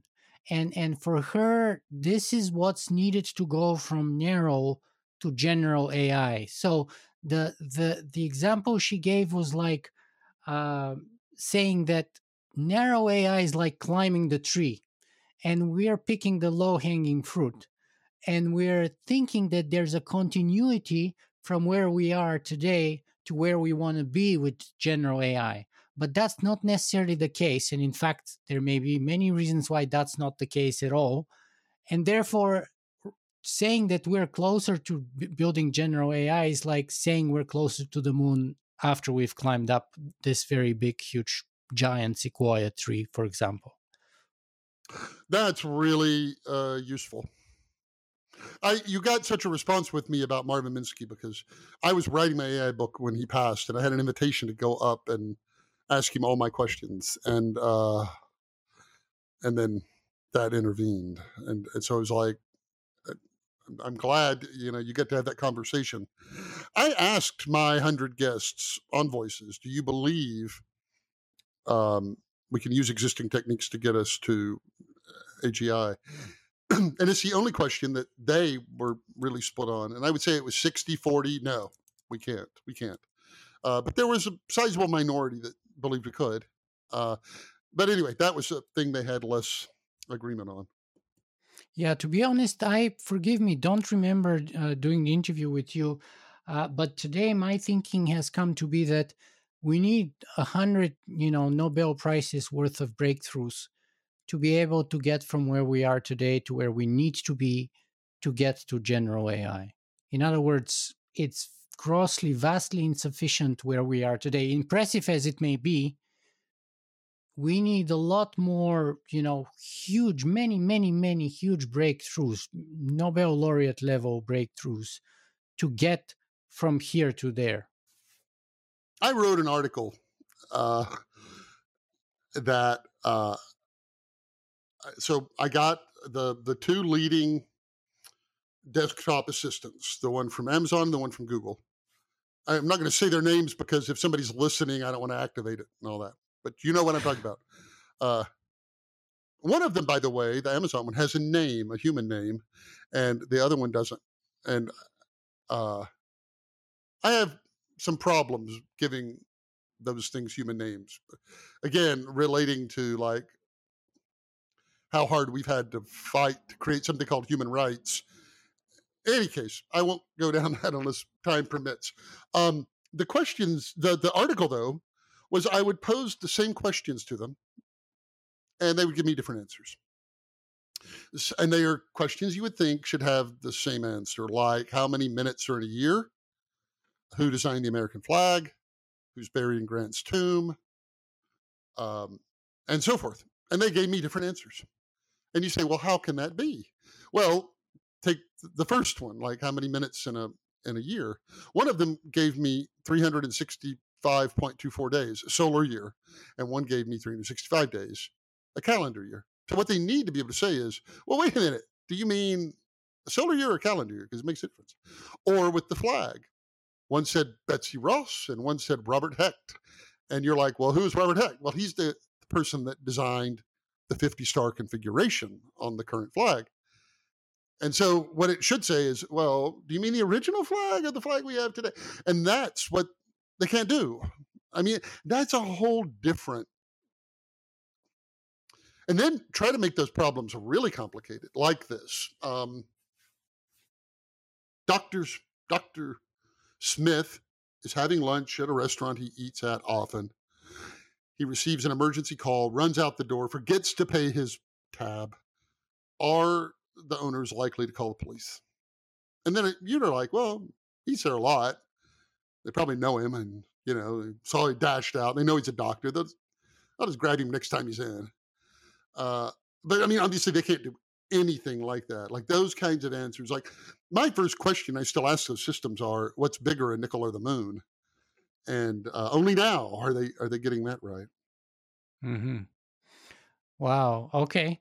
So it's time for us. Time is advancing, though. So let's move to our more kind of general technological conversation and discuss about. We've discussed already the AI skepticism of yours.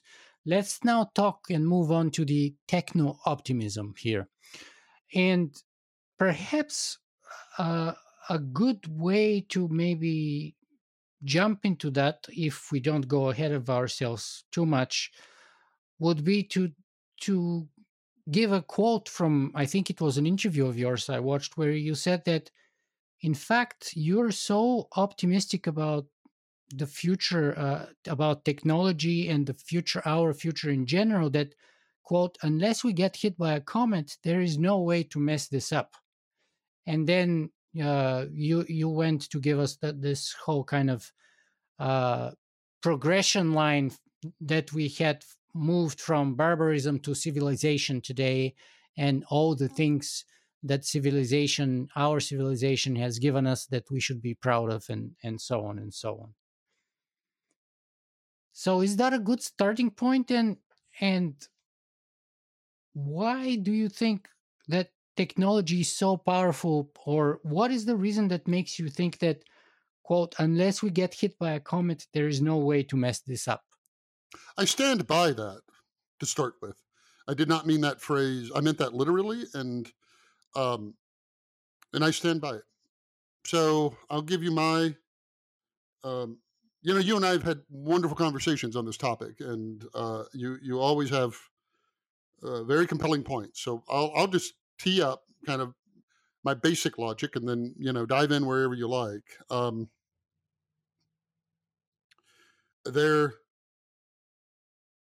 I think kind of the history of humanity has largely been an issue of scarcity. Like in a way, I think our biggest problems early on were there just wasn't enough good stuff for everybody. Like we didn't have enough medicine because we didn't have any medicine. We didn't have enough food because we were incredibly inefficient at growing it, and we lived in areas where we didn't. I mean, one thing after the other: leisure time, education, everything. And for most of human history, survival has been kind of a full-time job. It takes 90-something% of us to grow our food, and that's the story of our planet. So then you say, well, what has happened? And I think two things have happened. Like one, I think it's that we have that we learned a trick, and the trick is we use technology to multiply what we're able to do, and we use and we therefore overcome. You're talking about the agrarian revolution? Not just that. I mean, I would abstract it all the way out to your body uses 100 watts of energy right now, and then we learned how to harvest, get an ox, which uses 200 watts, and we could grow our energy consumption linearly, which is directly tied to our productivity, to overcoming scarcity. Energy is kind of the core of that. Now, in the West, if you take all the electricity usage and divide it by the number of people, we're all using 10,000 watts of power instead of 100, 10,000. And so you have this force multiplier of 100-fold that means we can overcome these hurdles. So that's point one. Point two is, I think we're fundamentally good.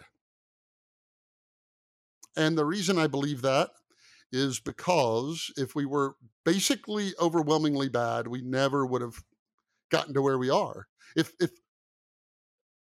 I sold something on eBay and I sent it to the person and they said, I never got it. No, they said, I got a box, but he just put a brick in it. And eBay said, all right, we'll give you back your money. And they gave him back his money. I did not put a brick in that box, right? I mean, I was just ripped off, right?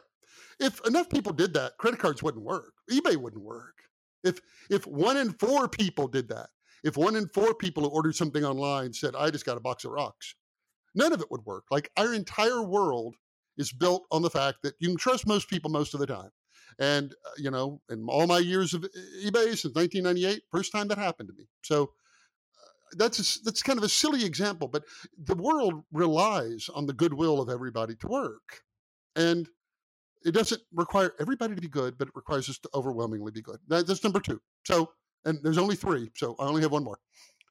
So one, there used to be scarcity. Now we have this energy with which we can overcome that if we so choose.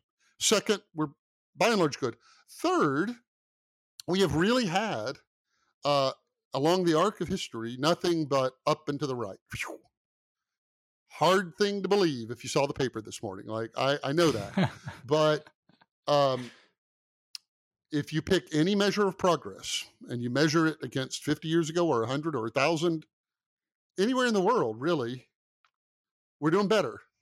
And what are those?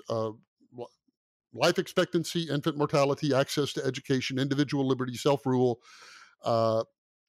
We've abolished legal slavery in all places. The illegal kind still exists. We've There's some evidence that says that life expectancy actually dipped in the last 3 or 4 years. Right, but that's the thing, is you can't say that. Would be like saying life expectancy dipped day before yesterday, because it was. I mean, that's the challenge, is that pessimism is so easy to slip into because of yesterday's headlines. And it's easy to say what happened today is normative. Yes, 10,000 years of progress, I give you that, but yesterday was terrible. That is not counter to the trend. The trend is long and to the right, up and to the right. Now, I think it's enough to kind of just lay out the broad position. Therefore, what can we say? Technology will continue to advance. I assume we agree on that. Technology will advance. At some rate, it's going to continue. And therefore, the force multiplier increases. And if that force multiplier is multiplying good people over bad people disproportionately, they do more good. I traffic, and this is the last thing I'll say. I traffic in all the stories about how technology is and will be used to alleviate pain and suffering in this world. If everybody had clean water, half the hospital beds would be empty. Well, that's a technical problem that we can overcome. We haven't, but we can. 78% of hungry people, food. We already grow enough food to feed everybody. In the U.S., we throw away enough to feed all the hungry people. But there's still 1 billion hungry people in the world. Why? Because 79% of them live in countries that are food exporters. But that doesn't quite fit with what you just said, does it? Like, You said three points. First is Mm-hmm. the point of abundance, what Peter Diamandis calls, right? Mm-hmm. Formerly scarcity, now we live in the epoch or the age of abundance. Mm-hmm. That's Mm-hmm. Peter's whole argument, that the future is better than you think. The second point is people are fundamentally good. Most. And sorry? Most people. Yeah, most people are fundamentally good. So most people, most of the time, are fundamentally good. And then lastly, yeah, we may have had some dips here and there, but if you look at it on the grand scheme of things, for the last 10,000 years, we've done tremendous progress. Our civilization, this, that, and the other, is moving forward, etc. So, Well, the only thing I would say to that is not just 10,000 years. I mean, I wouldn't trade our life today for our life 100 years ago, or 200, or 500, or 900, or anything. So continue. sure, yeah, those are part of the trajectory that, let's say, Okay, fair enough. started. But so the question then is, if all those things are true, if we live in the age of abundance, if most people are good, and if we have all the technology that we need, and that technology is only going to get better, why is there people that are still hungry today? And it's not only, as you just were about to say, in countries that have, problems producing their domestic food. Because if you look at it, the No, United no, States just is the opposite. 80% of them live in countries that export food because their own citizens can't afford to buy it.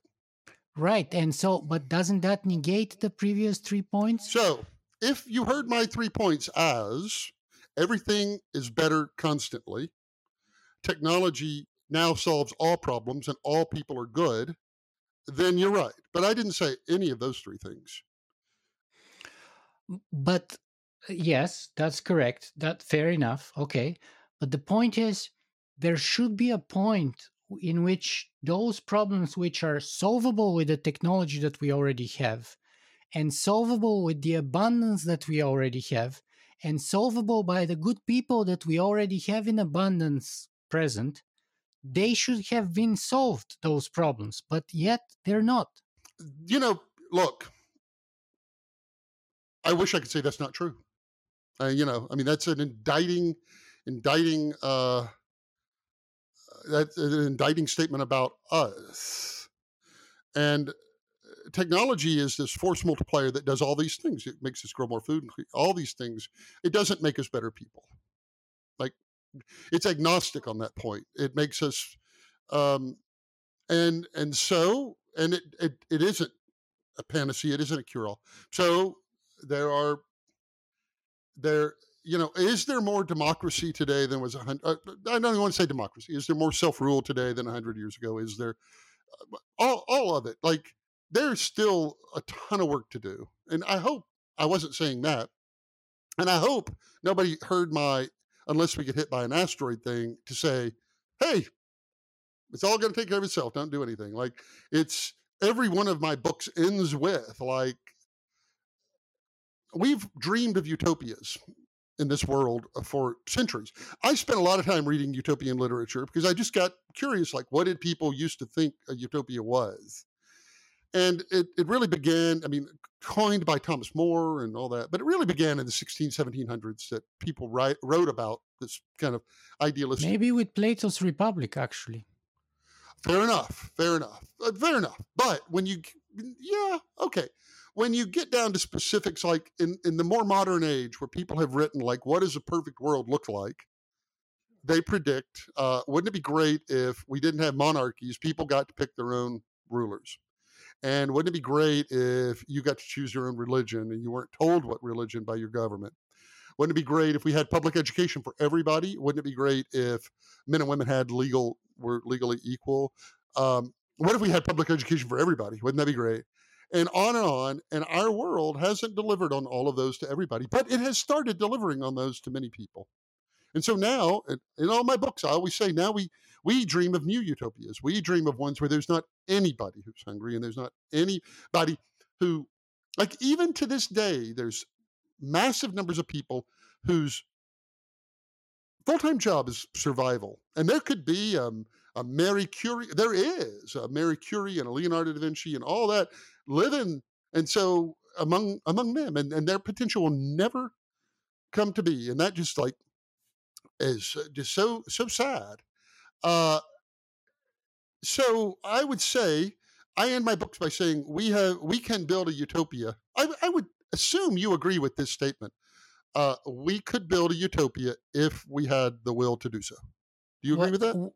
I think where you need to do better is with your argument to say either that those three things that you mentioned are insufficient in their own right to bring the utopia that you're talking about, because they haven't done so far, and we don't know if or when they would do so if they haven't done it so, because we've had those for in different locations for, in some cases, well over a century.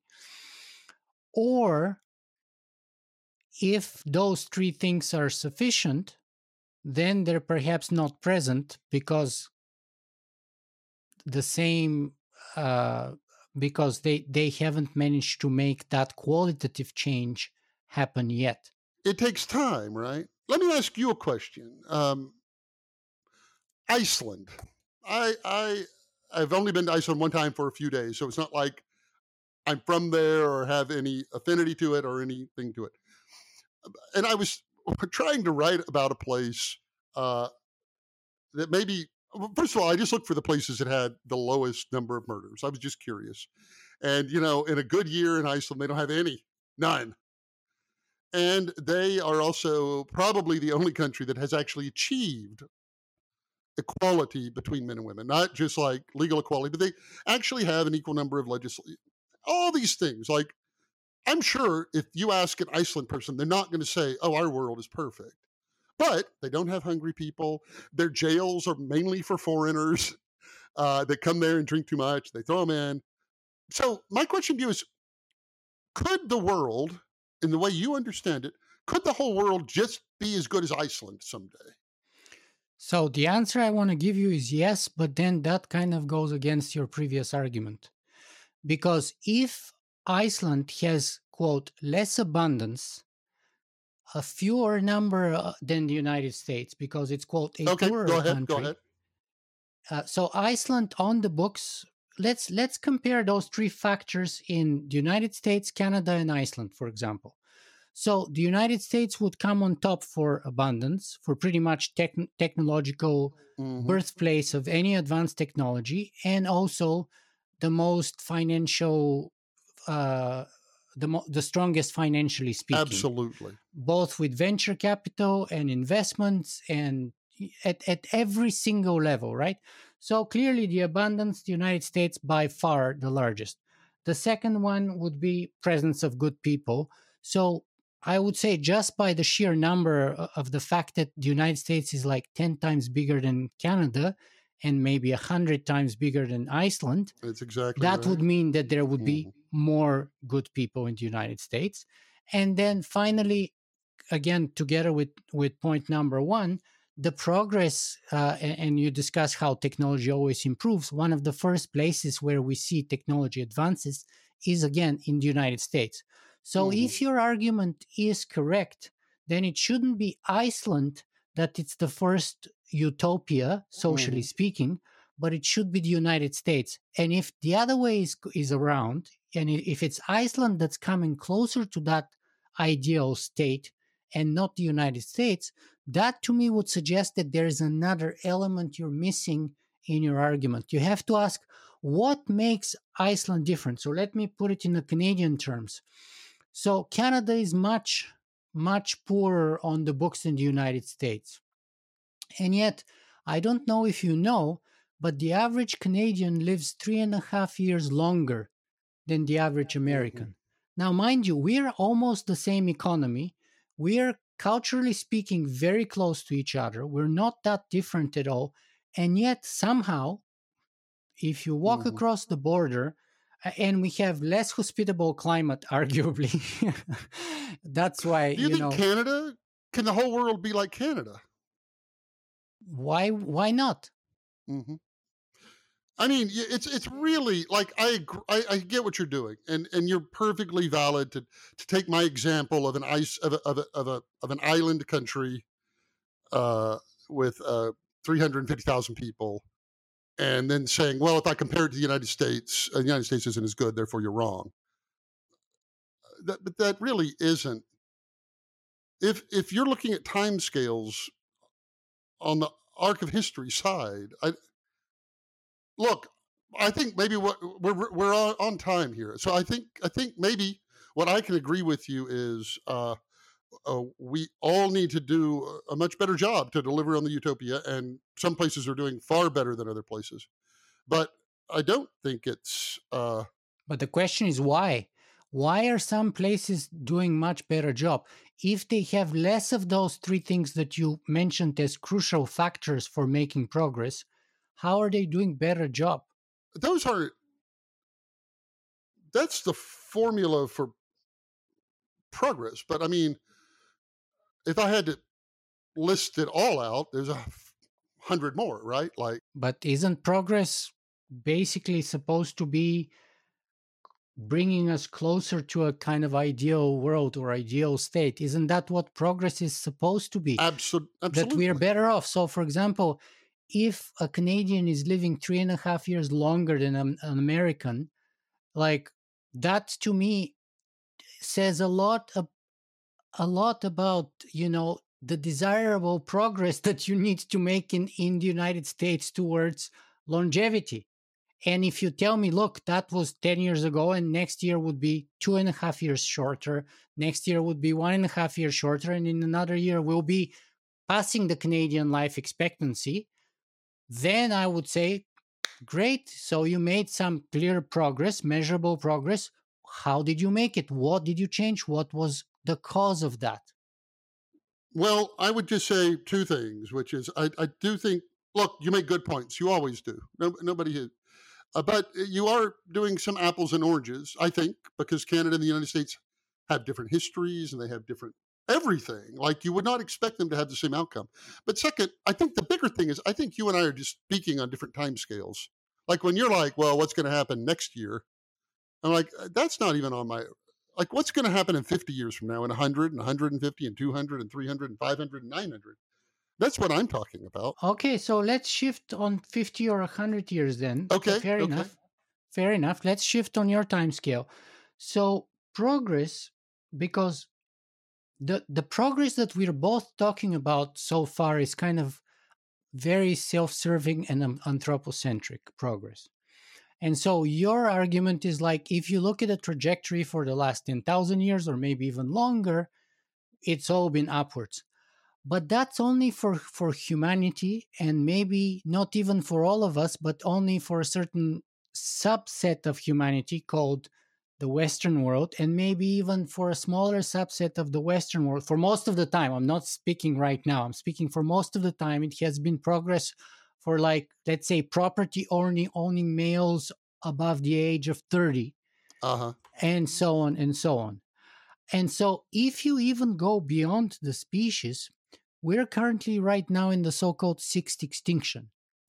And it's the fastest extinction at the sort of a planetary level that we have witnessed so far on our planet. And we know that the cause of that sixth extinction is humanity. So it is hard for me to think that you would say that all other species other than the human species is progressing or doing better or thriving today better than they were thriving 10 or 15 or 20,000, even, like, forget it, 40 years ago in the 70s, for God's sake, right? Because we've measured those.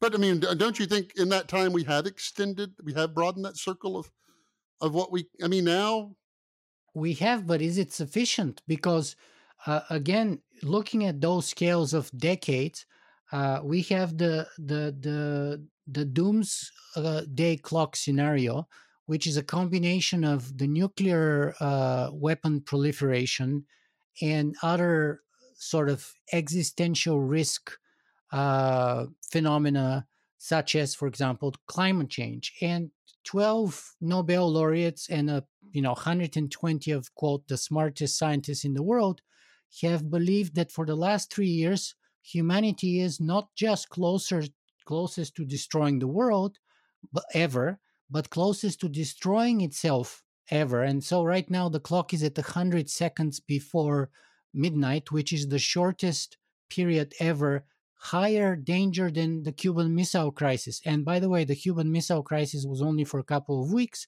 but the clock has been at 100 seconds for 3 years now. And if you look at the situation in Ukraine, it doesn't look like we're stepping away from that clock anytime soon. So, Well, and that's I people looking understand. at the decades level and judging the risks of progress or the things that could threaten our progress. Because if our survival goes to hell, obviously we're not progressing here, I think. So they're believing that, probabilistically speaking, here comes your dice story, we are probabilistically not heading towards a good direction. I mean, I don't concur, but there's way too much in there to kind of unpack. We should do a call just on this. Fair enough. Okay. Yeah. Fair enough. Okay. So, Byron, and it's probably one of the reasons I know is because we have now been talking for a couple of hours and time is advancing here. So, let's just see if we can bring our conversation to an end then. Let me ask you the classic sort of three last questions that I have for my guests. First of all is, what's next for Byron? I think you already mentioned you're writing another book, so perhaps you can share a little bit more about that with us, or anything else that you think is the major next step in your story.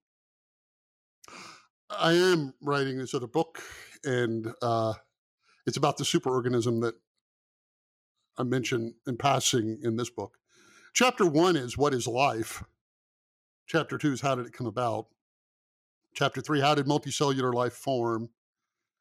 And that's just chapter 3. Like, it's really trying to start it's really trying to ask, what are we? Like, what are we? Like, how did we actually come to be here? So that book is killing me. I mean, it's really, I don't want to say like, oh, poor me. It's really the hardest thing I've ever done in my life. Because again, you still have all that pressure of like, nobody's paying me to write a book report when they buy my books. They're paying me to say something useful that they didn't know. And these are big, weighty problems. And I keep going back and rewriting and reading more. And so I'm doing that. And then now that the lockup, now that COVID is, I hope to travel again with my family. And that's my immediate future, writing this next book, which is unnamed. What's your kind of desired destination for you and your family now in the world, when you can I don't even travel know. again? You can see in the background I have that globe. Yeah. The globe is like a family centerpiece that we gather around ad hoc and look at, like, what is going on in the world. And I love it because it just is so we usually get ideas looking at that. Do you have a set destination already for your next trip? No. Well, I don't remember if it was Goethe or if it was Rainer Maria Rilke who said that we grow in sync with the size of the problems that we wrestle with. Huh. So if you're struggling with your current book, as I am or as I have been, I think that's only good for us. And he says it's okay to even lose and to fail, as you were mentioning in the beginning of our conversation today, that you think you fail a lot more than average. But obviously, the bigger the issues we wrestle and we tackle, the more we grow. So eventually that gives us some sort of success, I believe, or other. I go downstairs and I tell my wife, I'm never writing again. I'm going to finish this book, but I'm never writing another word as long as I live. And she just smirks at me. But that's how I feel right now. Like, I'm going to finish the book and I'm never going to write another word.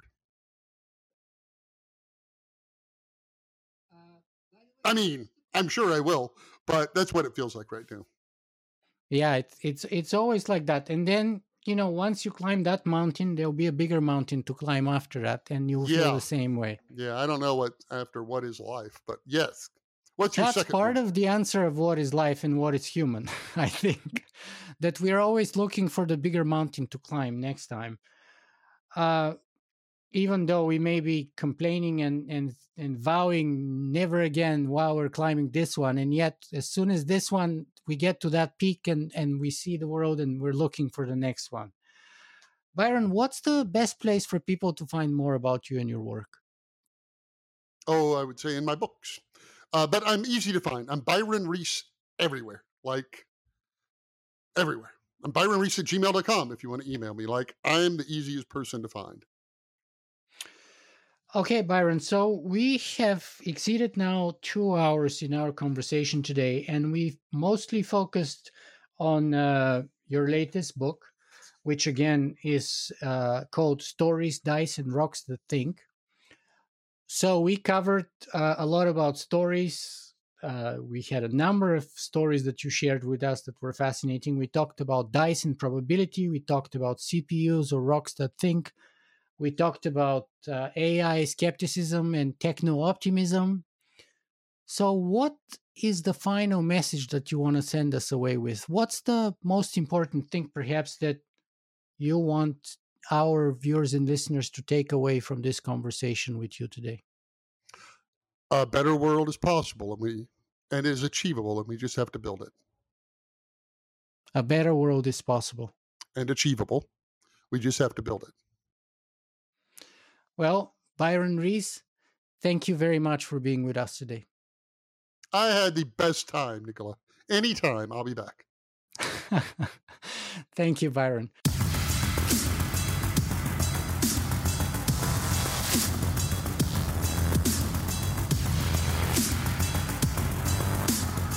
If you guys enjoy this show, you can help me make it better in a couple of ways. You can go and write a review on iTunes, or you can simply make a donation.